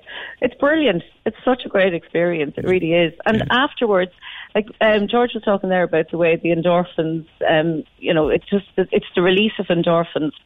And afterwards, you just feel like you're in such a zen-like state. Like, if you had something to tell me that was going to make me explode, tell me then. Because I can handle anything at that stage. That's the point to come to tell me bad news. I was talking to someone else who's doing it at the moment there over the last couple of days, and said, when you get out of it, lads, and we might both have something to say, it feels like you're walking on air. To which I said, yeah, because you can't feel your feet.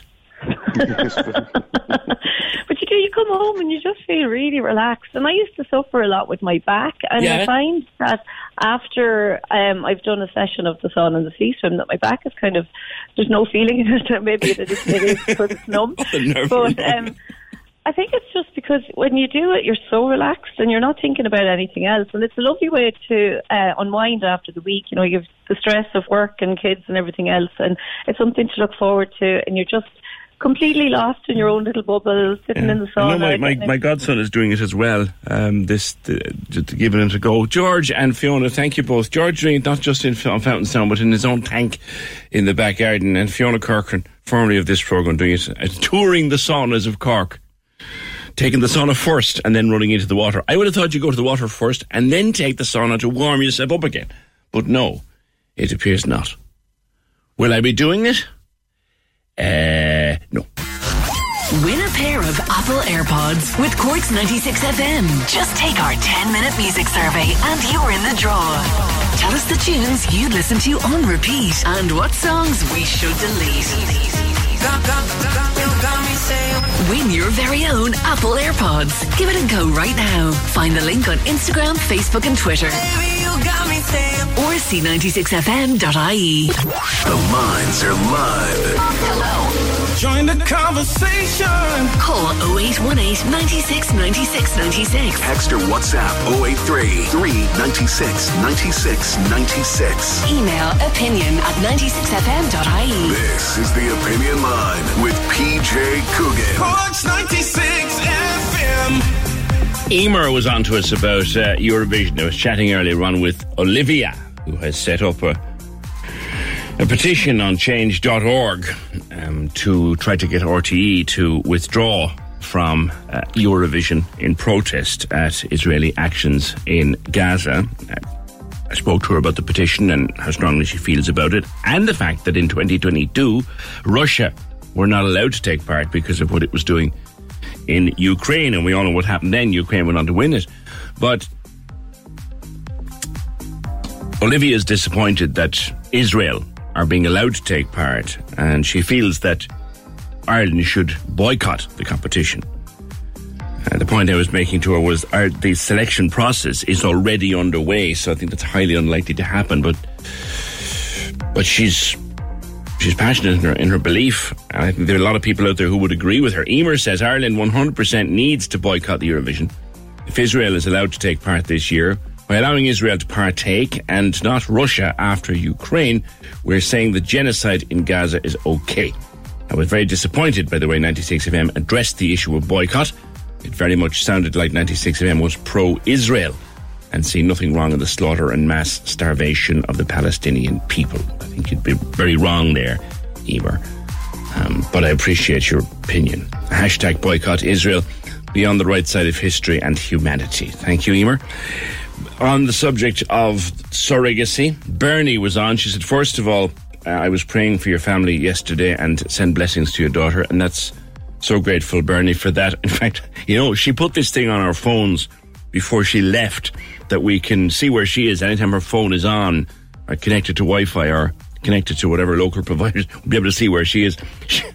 She's in Vietnam, she's in Hanoi, and I'm almost 100% certain she's in a pub. Like, she's her father's daughter, or what? She's in a pub. It's just gone 6 o'clock where she is now in the evening, so I'm almost certain she's in a pub. She's grand. Delighted. 0818 96 96 96. But Bernie said, I don't agree with the Pope, what he had to say. Once people don't get exploited, those children can be much more loved than many born otherwise. Once the child is loved and no one is exploited, religion should stay well out of it. That's from Bernie. And Lisa says that man Gerard is living back in the dark ages. Well, Gerard completely agreed with the Pope, believes it should be banned, also believed that IVF should be banned. I completely and totally disagree with Gerard on that front, by the way. 0818 96 96 96. I'm getting back to strange things that people are doing for the new year. Talking to George Patterson and Fiona Corcoran before the news about their obsession with cold water, and Fiona with taking a sauna before. Just think about it, right? Just think about it. It is what? It is 4 or 5 degrees out there at most, right? It's a beautiful, bright winter's day, but it's cold. So imagine sitting in a sauna so that your body heats up and then running down the sand into the tide. Oh, stop it. But they're all at it. 0818 96 96 96. Tango dancing. Excuse me. And I think Lorraine and Ross might even have been signed up for this. Morgan Fitzgibbon from Cork Tango. Cork Tango on Facebook or corktango.com. You tell me, Morgan, the tango is all the rage. Good morning.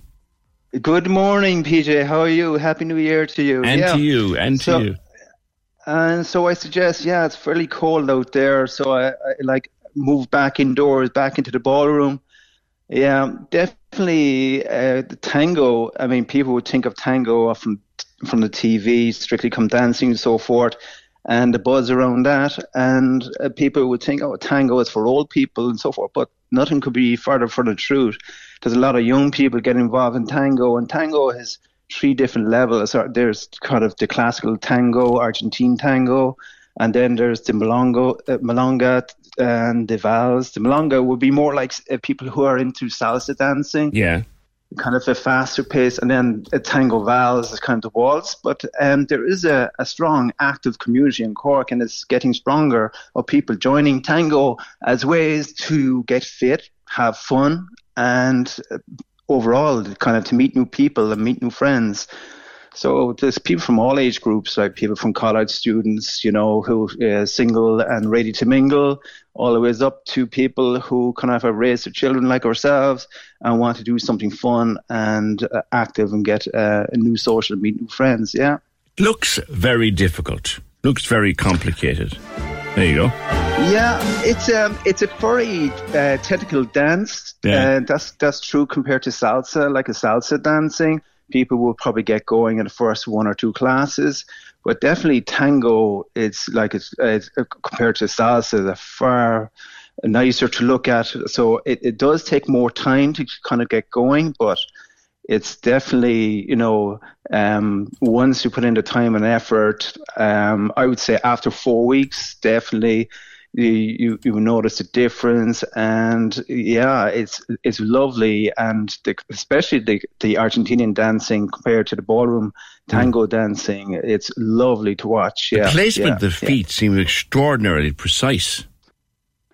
Yeah, it's very technical dancing that way. But I mean, if I go back to kind of pre-COVID when we started, myself and my wife started, we started absolute beginners, and I wouldn't be the best dancer. What got you into it, Morgan? Who put the idea in your head, I'm going to try this? Okay, so before we had kids, right, we did a salsa dance for a good couple of years. Then, once kids come along, your whole life gets on hold. And now our kids are kind of grown up. We said, what do we do? So we said as associates, we saw it on TV, Strictly Come Dancing and so forth.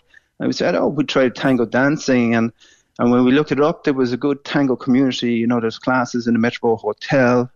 And there was Argentinian teachers teaching it there. So that's where we started. And we started just before COVID in October 2019. And then when COVID came along, everything went on hold and everything stopped. So then we said, what will we do? But of course, like everything else, with Zoom, everything moved online. And some friend of ours basically introduced us to a lovely couple, Ugo Patin and Selena Rotundo, who are an Argentinian couple living in Dallas in Texas. And we did Zoom classes with them. And we did that for 2 years, about two days a week for 2 years. And Ugo and Selena are quite work. How do you do a dance class over Zoom? That's fascinating. Yeah. It's fair use to the teachers. They can really break it down into simple terms for beginners. They can break it down into a sequence of steps to get people going. And so we did that for, I'd say, two days a week, probably for the best part of 1.5, 2 years, but definitely after 6 months, you know the basics. But then after 6 months, you'd be better to kind of go to have physical contact in a ballroom. But obviously with COVID, with 2 years, we just kept it online. But we were really lucky to meet Ugo Selena, because they're world famous dance, what I would say is like Formula One dancing, like real high level dancing. These people, they dance in front of orchestras, and Ugo Selena dance in front of. I've seen videos of people doing that. Yeah. You mentioned that it used to be considered sort of old people's stuff, but it's not. A lot of young people getting into it. So when people think of tango, they think of the slow tango, and that's true. So like at our social event that we have every fortnight on a Friday, like the Milonga social, right? It's broken down into what we call tandas. And so a tanda can be a tango tanda, so it's 3 sets of tango. And then the next one is a milonga dance. And milonga dance is faster. It would be like salsa dancing. It would be that fast, real fast. And this is where people, you'd be surprised of how much you sweat and how much physical exercise you do. And then, of course, the third one then would be the tango vals, which is really the waltz, the classical waltz, 1, 2, 3. Really fast and waltz. So there's all, and fast and smooth. So it has something for everybody. And as I said, like, there's people from all age groups, all the way from college kids, all the way up to retirees and pensioners and so forth. So there's something for everybody. But one thing I do say is that it seems to attract a lot more women than men. So we definitely we're trying to get more men to join. Yeah. And so any guys out there, dancing is the way to beat all the women. If you're young, free and single and ready to mingle. You have classes starting, do you? We do. So next Sunday, we're kicking off for 2024. Our classes start in the Ballinlough Canon Horgan Youth Hall in Ballinlough at 5:30 every Sunday. 5:30 to 7 o'clock. And then after 7 o'clock, the kind of more advanced dancers come in to kind of help the beginners, to keep the momentum going. And what we call is a practica, to practice what you've learned. And, definitely like after one or two classes, definitely And what opportunity then once you've learned? I mean, clearly yourself and your other half are good now and you're teaching and everything. Where does one go then to show off one's skills other than the class? Yeah, so every Friday fortnight, we have what's called a milonga, which is Spanish for Argentinian party. So basically, we go to the cricket club every fortnight. Oh, right. So a part of the party is that people bring along food like empanadas or kind of Argentinian pastries or other food like that. Right. People have the bar and the cricket club, So, and then they have the whole social scene, and that's where you kind of like practice your moves. And is that with a live band or would it be with recorded music? It would be with a DJ. Okay. But the good thing about when you learn these tango skill, I mean, it travels everywhere. I mean, we have people travel to Waterford, to Dublin, to Galway, to Belfast, and across the water. So even for myself, when I'm traveling with work, now you go to places like Germany or Denmark. You just look up on Facebook, for a local milonga, and you just go there dancing. And some of them have orchestras playing, and wow.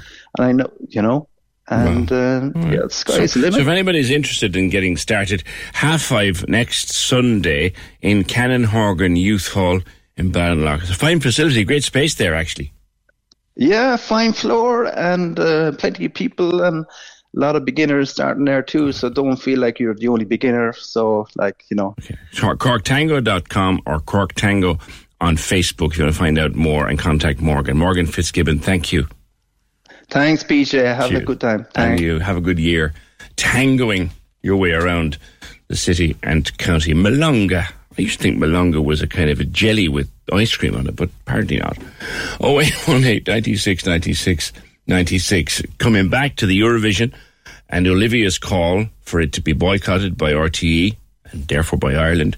I think you need to think that people, no matter what their opinion on the conflict, are just revulsed by the sight of innocent children slaughtered.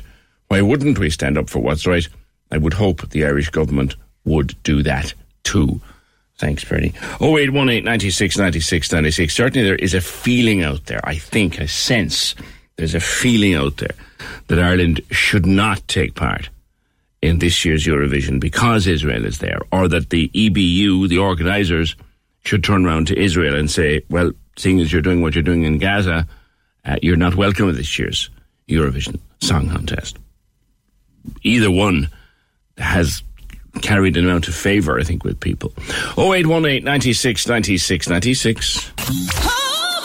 Hi there, Troy Tuberty here. Be part of my new adventure this Sunday on Cork's 96 FM. Cork's 96 FM. I'll have something for everyone with a mixture of conversation, laughter and great music. Talk to you this Sunday from 10 a.m. The Ryan Tuberty Show on Sunday in association with Hyundai. For every kind of driver, there's a Hyundai. Find yours at Hyundai.ie. Cork's 96 FM. The greatest football league on earth is here. With the header. The Premier League Live, powered by Talk Sport. Go to 96fm.ie to join me, Trevor Welch, for all the action. Energy. Here we go. The This Saturday, it's a clash in the capital as Chelsea take on fellow Londoners Fulham at 12:30. Then Newcastle will look to shake up the title race when they welcome Man City at 5:30. The Premier League Live with Harvey Norman, your home of the big screen. Listen exclusively online every Saturday. Download the Cork's 96FM app or get the stream at 96fm.ie. Join the conversation. Call us now. 0818 96 96 96. This is the Opinion Line with PJ Coogan. Cork's 96 FM. Now, if a tango isn't your thing, you might want to try jiving. That's, like they used to do back in the old Bill Haley and the Comets. Rock and roll jiving days back in the 50s and 60s and 70s. Rock and roll dancing is effectively what it is. Tom Jive. Morning, sir. Hi, PJ. How are you? Hiya. It's on a resurgence. People are choosing to get involved and learn and do it. Yes, it sure is. Yeah, it's like a new craze again that's hitting the country. A bit like line dancing about some years ago or whatever. Yeah, like I'm mad into the jiving. I remember line dancing. I almost cringe when I remember line dancing. But there's a lot of it out there. So when did you start jiving? Oh, I'm jiving for years. I was in London when I first started jiving in the Irish clubs in London, and then I think your last speaker. Once you've got a feel for it and a liking, you'll go around and you just want a bit more of it. And there was lots of other dance clubs and rock and roll, Lindy Hop, Charleston clubs in London. And I loved them all, PJ, and that's how I got into it. 'Twas the way people danced. I mentioned them, Bill Haley and the Comets, and I know there's like that way back in the 50s, 60s and 70s. It kind of died out a bit, though, didn't it? It did. It went through a phase of, but there was always the clubs that you could go to, like the last led you on about the tango. And like if you're interested, you'll always find a place to go to. Yeah. But yes, it did go down a little bit, especially kind of in Ireland. Disco came on the scene, and the priests didn't like jive dancing either, did they? It was attacked from the pulpit, I think, during Elvis Presley's time.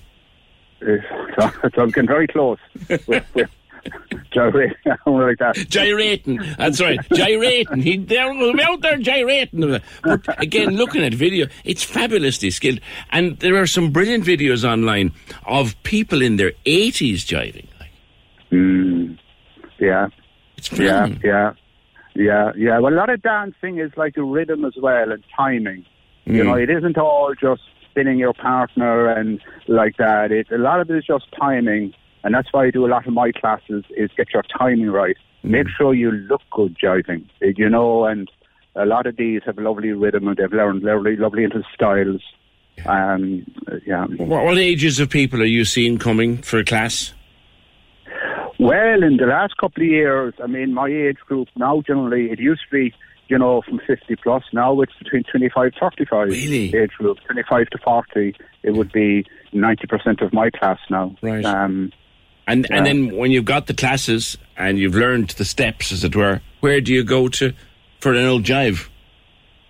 Yeah, good question. Mel, again, you'll always find a place if you want it. You know what I mean? There are, halls and social dancing that people can go to. You will find them. But a lot of people as well, remember, they come to, not just mine, they do their 4-week jive course with me, and they didn't have enough of the basics that if they're ever at a wedding or a social function, they can jump up and throw a few shapes. You know what I mean? They've learned enough in those 4 weeks to have your confidence that anywhere you'll ever go to. I know enough after spending so many years as a jobbing DJ doing weddings and functions around the place. You can jive if you know what you're doing. You can jive to pretty much anything. You can, indeed. You can. And once you have the basics, you forget that. It's once you have the basics, that's 90% of it. Yeah. It's like once you learn how to drive a car, like for most people, that's enough. Yeah. They're not going to go into, hot rod, or they're not going to be Grand Prix drivers. They just want to learn how to drive a car. Some people with the jiving, dancing, they want to learn how to jive. They have a skill for life, and for a lot of people, that's as much as they want, and it is great. They're out with their night with their friends. They go, or out in Tenerife at a bar, jump up, hear the music, and away you go. And away you go. And it does look cool. When it's done well, it looks fabulous. A bit like tango, but when jiving is done well, it's marvellous. Where can people find you, Tom, if they want to look for a class? Yeah, I'm in Bastaki in Ballinhassig on Sunday in the Marion Hall at 4:30. But they'll see me on my website, tomjive.com, or on my Facebook page. All right, tomjive.com and tomjive on Facebook. Thank you. Jiving. If you learn to jive, I've seen enough of this. If you can learn to jive, you can jive to anything. Me? No. Oh, I can't. Oh, wait, 1-896. That's the reason why I spent all those years behind the music. Alexandra, you got tango lessons for your wedding.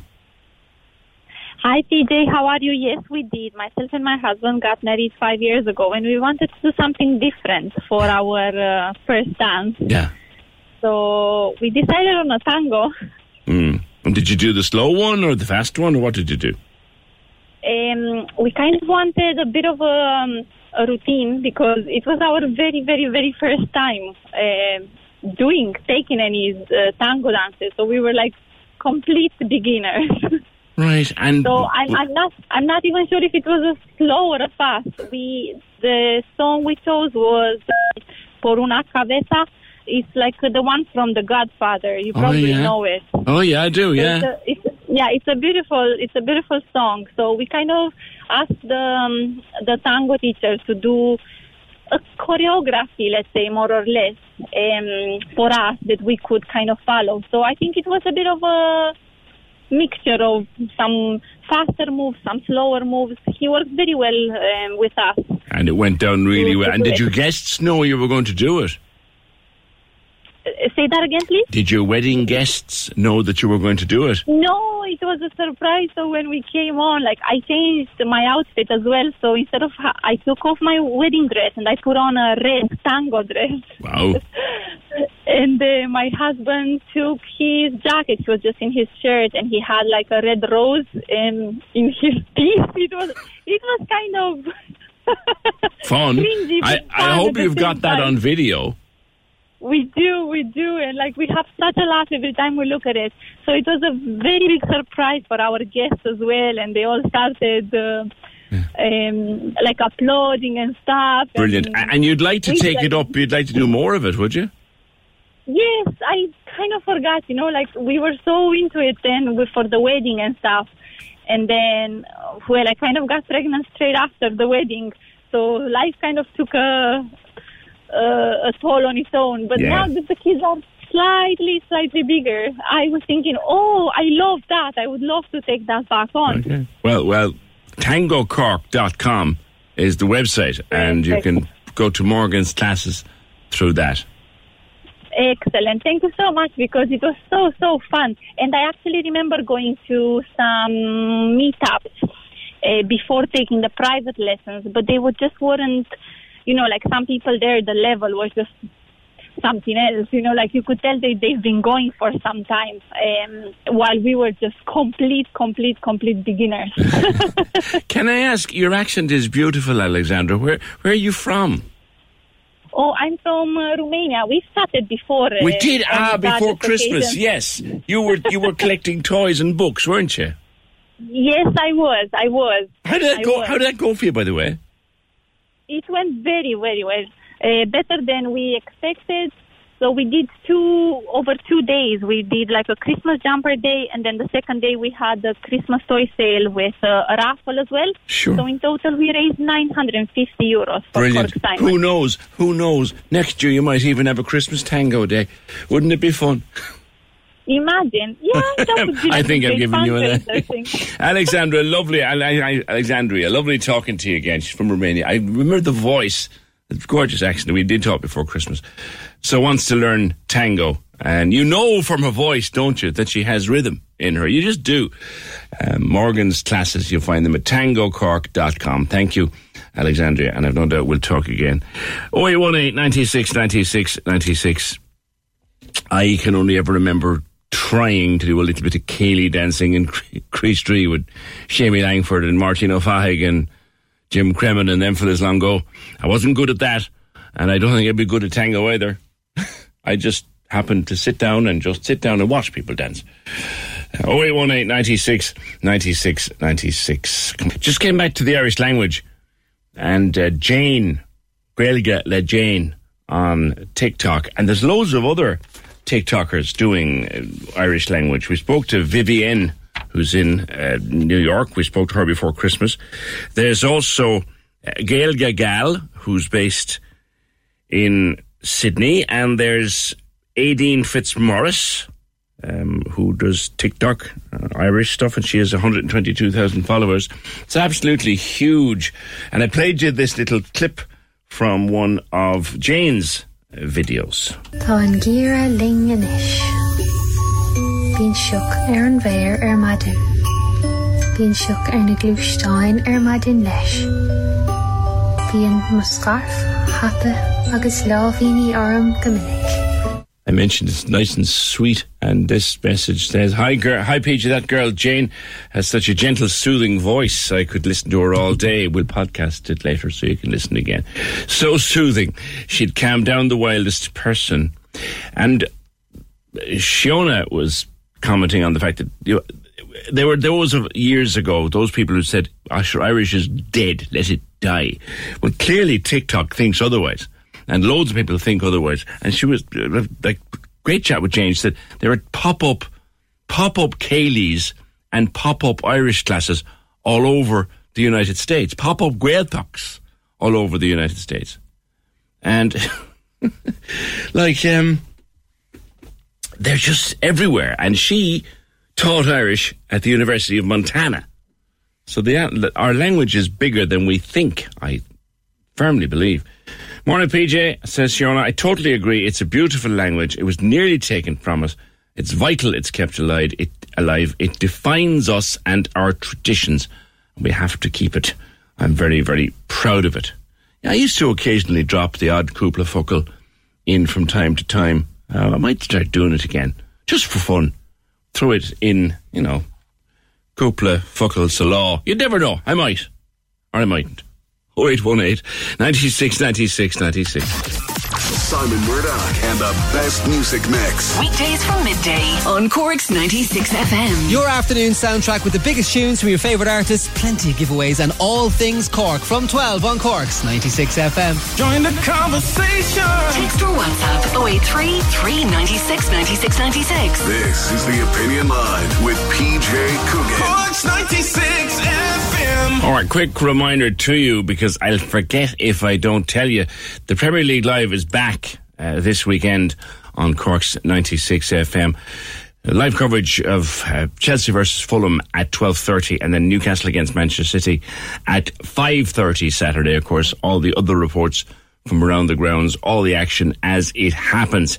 Premier League Live online, brought to you by Harvey Norman. Your home of the big screen. You're listening Saturday on the Cork's 96 FM app or at 96fm.ie. Interested in something I picked up in the paper, The Independent, actually. Mary Kenny was writing about a book, just in the context of my daughter gone off for a year. She'll be back at Christmas. I'm counting the days already. But talking about the things you do in your 20s, that your 20s are the most important years of your life.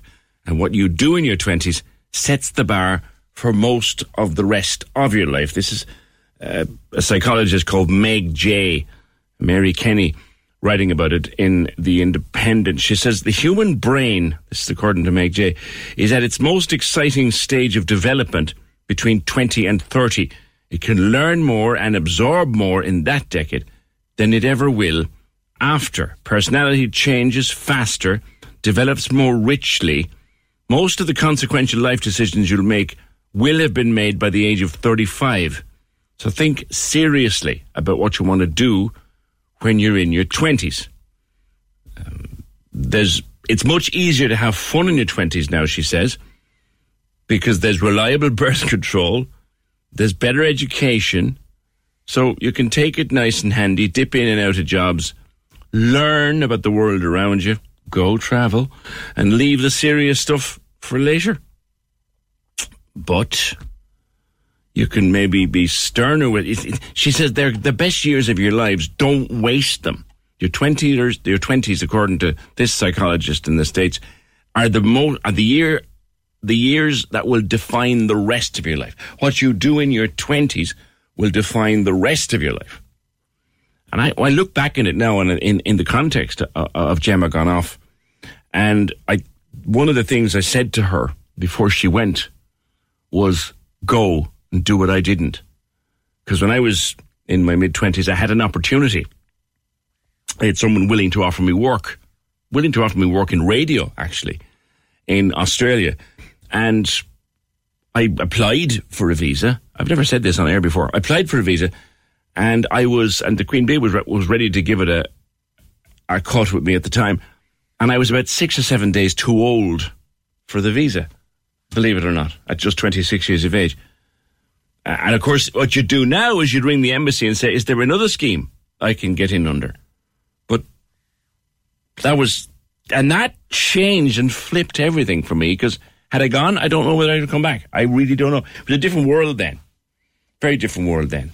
But that was in my mid-20s. So that's why I'm so enthused about them going away. But this article where the things you do, and if you have children in their 20s or siblings in their 20s, or if you're in your 20s, these are the most important, according to psychologists, the most important decade of your life. The way you spend these 10 years will define how the rest of your life works out. It's nice, isn't it? 0818 96 96 96. Now, we're going to talk about the Irish language during the morning. And one of the first things we all learned was Gamalash Gael, Amal Cadagum Dul Gadia Neheris. And we had to do it when we were like, Gamalash Gael, Amal Cadagum Dul Gadia Neheris. And we still do it, I believe, in school.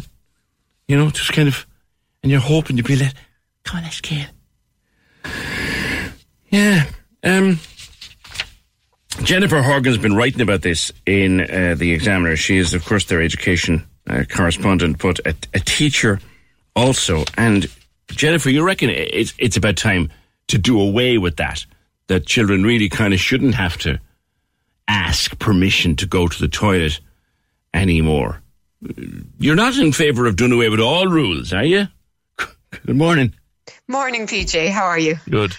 No, I don't think so. I think you're right. You know, there's rules make it simpler for all of us. And I think actually children need clear boundaries, and they get more anxious, you know, if they don't have those boundaries. So I'm not against rules at all, but I suppose I think that we should never let rules go on for decades without questioning them and without reflecting on whether or not they're worthwhile or, still relevant. Like schools should change along with the rest of society. And I sometimes worry that there's a tendency for us to just carry on as things always were when it comes to school. I'm conscious of the fact that you are also a teacher yourself. So what's your own experience with regard to Gamalashkel? Well, when it comes to toileting, I have to say I'm uncomfortable with particularly senior students asking me, can they go to the toilet? Because I just feel like it's a natural thing that I don't really feel I should have all that much involvement in. I mean, as a professional, if I notice that a student is going very regularly or is going for long periods of time, then that's a cause for concern, and I'll talk to my fellow teachers and we'll see if there's something going on there. You know, there might be something going on that we need to keep an eye on. But going to the toilet, no problem. Just give me a nod and off you go. And schools have actual rules that won't allow students go to the toilet in between classes.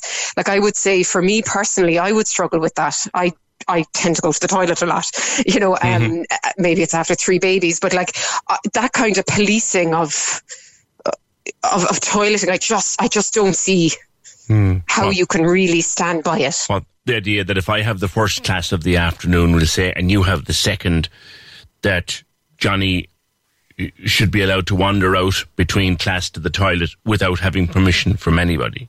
Well, Johnny, if he's reasonable about it, he'll go quickly and he'll get back to the class. He might be a couple of minutes late, but it's kind of the broader, the student, and if the student is respectful and nice and that they're not trying to avoid class, that's the job. Like, as a teacher, you should know your students. So you'll know if there's something more going on, and if Johnny is just trying to avoid coming to class, or if there's something, you know that from knowing your student. So like the blanket rule of no toilet between classes, it's the thing for me with school rules is I question them when they're fear-based, when it's like, well, if we don't have this rule, they'll, run amok and we'll have no control whatsoever. And I don't like it when it's applied because of the worst case scenario or with the worst student in mind. I think that we should be optimistic about students and expect the best for them from them, but also give them the supports they need. So it's like high expectations, high supports, and you'll get the best from them. If you're always thinking the worst of them and you're always, suspecting every move or, I just don't think you get an atmosphere of respect. I remember in my own school days, we learned as young lads, you put your hand up for the teacher and send with catechism to go to the letters. It was a training for a life when you were interrupting a formality for a personal function, if you were. And so you saw that as a bad thing? No, I didn't actually. I didn't like having to ask permission, but I understood why. Because when I got on to later life, I realised that, well, you can't actually come and go as you please. Even here in the office, if I'm having a meeting, I'll say, listen, lads, I really need to get out to the Jacks. I'll be back in a minute. Is that all right? Yeah, I suppose there's two things there. I mean, I don't see the school as a training ground for the workplace. Okay. I know that's how people see schools often. I think schools are entirely different. What I would say is that if you're not too sort of strict about the toileting thing, in my experience, I haven't seen students taking advantage of it. Right. I think they get it, that it's not ideal for them to be missing class. So for the most part, they do want to stay in the room. But something else I notice more and more is that there are students who are self-regulating through going to the bathroom. These are students who may be neurodivergent. They don't necessarily want SNA support. They don't necessarily want it to be officially recognised. But they very cleverly will just use a toilet break every so often to regulate themselves. And I can see them doing it and they're learning how to do it and they're self-managing. So I actually see benefits to it sometimes. Okay, yeah. I suppose rules do change. And take one, for example, like you can't come to school with blue hair. Is the school not entitled to impose dress and appearance codes, standards? Well, what would be the reasoning? Because society will impose standards upon us when we're... This is thinking back of my own school days, to rules I hated at the time. But now I look back at them, Jennifer, and I think, actually, it wasn't mad. Because society imposes rules. I mightn't like those rules, but I learned to deal with them. I learned to comply with them, if you want, when I was in school. I suppose, again, I think times have changed in terms of expectations of dress and appearance. Very few people now go to work in very formal dress. There's a lot of people who work from home or who work in circumstances where actually the colour of their hair isn't that big a deal. It's unusual now to see tattoos, for instance, are everywhere. People are much freer in how they're expressing themselves nowadays. And I also think... What I like I've worked in schools where there were really strict codes on appearance, and I've worked in schools where they were relaxed in terms of the colour of the hair or piercings or whatever. What I've learned as a teacher is not to judge on appearances. And actually, I genuinely think it's broadened my heart. I don't look at people who have piercings or a particular colour hair and I don't think the worst of them. I just see them as people expressing themselves. And again, I don't see school as just a training ground for real life. And yes, we all have to abide by certain rules and there are standards. But I suppose when you're older, you get to choose more the world you're in. You'll decide to go down a particular path or, work in a particular area. When you're a child, you've very little choice. Okay, you're going to school. There's no two ways about it. Okay. So I see the imposition as being more oppressive if it's in a school scenario. There's a tendency to rebel. Yes, it's part of it, isn't it? It's a lovely part of it. They're meant to, those boundaries have to be there. So I'm not against rules, but they're meant to push up against those rules. And I think it's a wonderful time of your life. That's something to celebrate. And I love being around that. Yeah. I've no doubt in 10, 15 years, their blue hair may have gone back to brown, Oh, it will, of course. Possibly even before next year. Yeah. Exactly. And as long as it's not getting in the way of their learning, as long as they're kind, they're treating me and their fellow students with respect, I don't think the colour of their hair is any of my business. Here's a strange thing. I might come across as an old fogey with regard to Gamal Ashkel and all the Lehrers stuff, but I would be with you on this. I don't really care if the hair is blue or the shoes are white rather than black. I don't really care as long as that kid is performing in my maths class or my French class or my English class. Exactly. And the shoe thing, I mean, there's whole other issues there. And they're like, you know, the cost of the shoes or the convenience of it. I mean, I think that's just going way too far. And there were stories during COVID where schools weren't letting kids wear their coats indoors. When we had all the windows open, it was freezing cold. And because they weren't school bought, you know, specific coats, they weren't allowed to wear them. That's like where you're losing any reasoning in the rules, you know, that you've just lost it. You've forgotten to question what you're doing. Times the average, and I know that even schoolrooms are changing now. The toilet is often down at the back. That should make the toileting easier anyway, shouldn't it? In primary schools, they have the toilets, in the classroom. And I love, like in my daughter's classroom, I know that when someone's going to the toilet, all they do is they get a teddy bear. And they put the teddy bear at their desk, and they don't have to mention it to the teacher, but it's just that everyone knows, you know, that girl is in the toilet, and when the teddy bear is being used, nobody else can go, and they manage it themselves, and it's not a big deal. That's the cutest idea I've heard all day. It's lovely, isn't it? It's something we'll put out there and see what people think. Jennifer, thank you. Thanks, PJ. Cheers. Jennifer Horgan from The Examiner. The times they are changing in schools. Jennifer reckons that senior students anyway should not have to ask for permission to go to the toilet, and their teachers should trust them to just be mature enough to go, do their business and come back and not disrupt the class. And sometimes even the smallies now have a toilet down the back of the class. They just head off and do their own thing. Happy to reopen that one in the morning, because I think parents of smaller children might have a view on that. 0818 96 96 96. You can email us opinion at 96fm.ie. We'll bring, if there's a demand for us to return to it tomorrow, then we'll certainly do so. Lorraine and Ross are back in the morning tomorrow from 6 a.m. on Cork's 96 FM. 3 rounds of the 2 Grand Minute because it's Friday. You choose the tunes. I love this one, Battle of the Bangers. They've great fun with that. There's an update on their Fitbit. And earlier this morning, they were celebrating, would you believe it, the 17th birthday of the iPhone. Have a listen to this. This is the first ever announcement about the first iPhone. Today, we're introducing the revolutionary mobile phone. Hundreds of people Nordvana losing their minds over a new mobile phone. Yeah. I would love if they did this for other products. Like washing machines. If you got thousands of people in the one place just get really excited. It's got a 4 kg drum, everybody. Washing machines will now live forever with Calgon. Lorraine and Ross in the morning. Weekdays from 6 a.m. Cork's 96 FM. It all starts again tomorrow morning just after 6. That's it from us for today. Programme edited by Emer O'Hay, produced and researched by Fergal Barry. All of your podcasts will be up ASAP. We'll talk to you for Friday just after 9. Join the conversation. Email opinion at 96fm.ie. This is the Opinion Line with PJ Coogan. Cork's 96 FM.